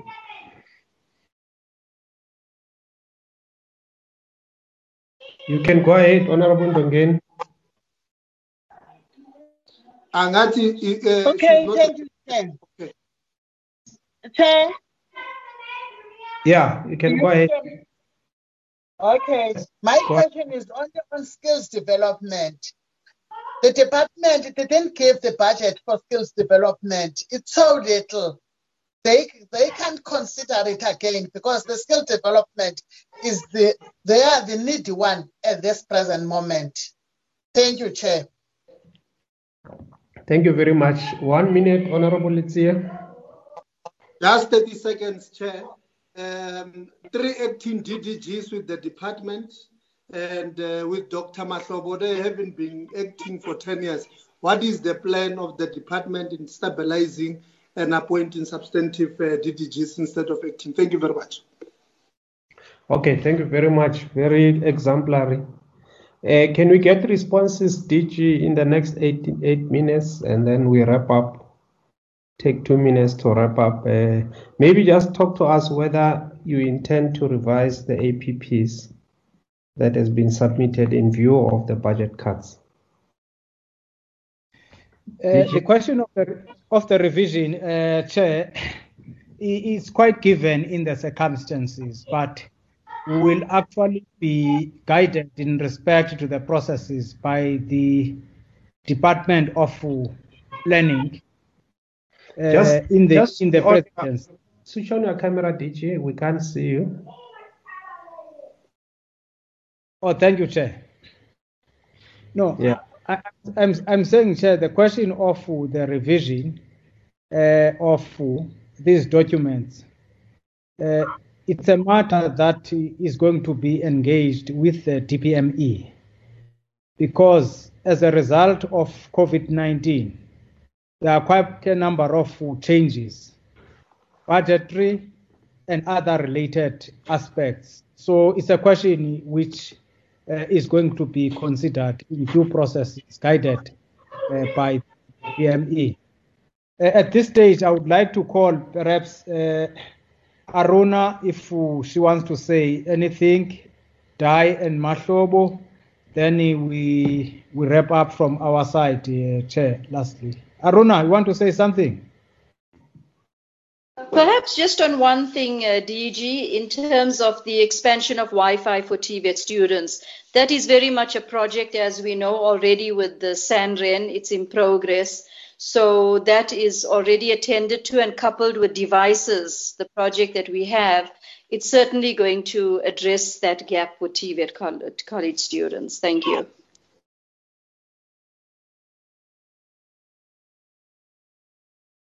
Dai? Thank you, DG. I think the one issue that was brought up that I might be able to respond to is the one about the policy for NSFAS students in the future, and also relates to this issue of the devices. At the moment, the policy does allow students to utilize their learning materials allowance for devices and so on. But what we will have to be looking at this year, and we've already agreed we will do, is to make it something that's more a managed process, looking at how NSFAS students can get access to devices in the future, as well as the right kinds of electronic learning support materials together with their devices. So that will be something that will be in the policy changes for the guidelines for 2021-22. Thank you, DG. Mr. Mvalo?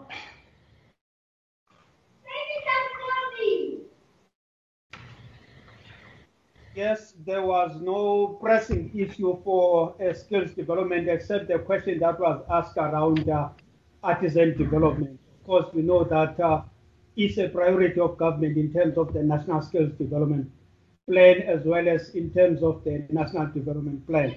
So that was the area I could hear quite very well. I heard as well, of course, the issue of under budgeting of skills development. And I must say, so far, so good with the budget that we do have, Chair. No, thank you very much, Chair. If I may just take up issues, Chair. In respect to the budgeting and gender-based violence in the system, in all our institutions, we have put measures in place in respect to training, establishment of facilities, and also support that is given to any student who may become a casualty of such gruesome act. And in terms of general support, starting from enrollment, you may see that, Chair, that the most enrollment numbers in our institutions are more women now than men. And it's a matter that is not happening quite deliberately. It's as a result, in the main, biasness towards women in the system and also in our society, recruitment from schools, etc., and the appetite that they have insofar as getting through the system quite early.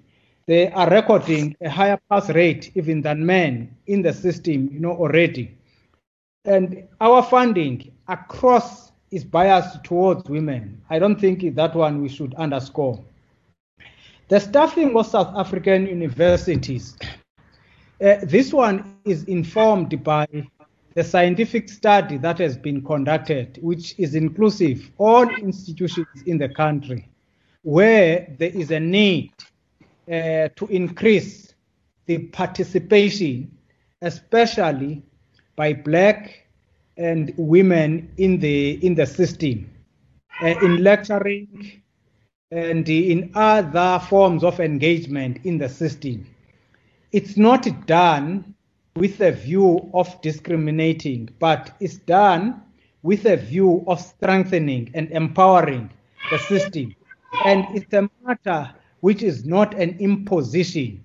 It comes out of the acknowledgement of the gaps that need to be filled in the system in consultation and engagement with our institutions. Lastly, Chair, in respect to the establishment of the new institutions, the institution that gets established, it's always based on the feasibility study. Okay. Can you, that question was asked by Honorable Gates to the Minister, so it will be sent to the Minister and then the responses will be circulated. Deal with the acting positions in the department as the last question. The Minister has indicated that these posts need to be advertised. I think the lacuna was struck by this COVID-19. But now, as we're getting into motion again, it's a matter that is going to be prioritized for addressing. Thank you very much, Chair. Okay, thank you. Is it true that the DDG for CET has been acting for 10 years? DG? That branch was established, I think, in 2015. That is CET branch, because initially it was both TVET and CET, but out of the assessment and the review, it became quite clear that TVET alone is a huge responsibility. CET alone, it's a huge responsibility with a candidature of about 18 million people. Then it got created as from 2016. Thank you. So was it 10 years or was it 5 years? If it was established in 2015, I think it's in existence for a period of about 3 to 4 years. 5 years, 2020 now. So the person acting now has been acting since then? Yes, Chair. Oh, okay, but that's really very unacceptable, DG. Can't have a person 5 years in a position. I mean that's really very unacceptable, and I think it's gonna be in violation of the rights of in the Labor Relations Act. So please, this one must be we can't address. I think we can't have a gentleman acting there for 5 years. So I think we've come to the end of the meeting, honorable members. If there are questions that have not been answered, you will just highlight it to us, to the administration, and then we will forward it to the department. Thanks the Minister in absentia, Honorable Nchaveleng, who started with the meeting when I couldn't come in, and the DG and your team. Thank you very much for coming here. I think we can't belabor the point about people who are acting. How do you have a person acting for 5 years? 5 years in one position acting. What about the question of legitimate expectations that gets created there? So I think it's a matter that will then follow up with it with the department. But otherwise, thank you very much, honorable members. I think the meeting is adjourned until we meet again, I think tomorrow, with the Department of Science and Innovation. The meeting is adjourned. Thank you. Thank you very much, Chair.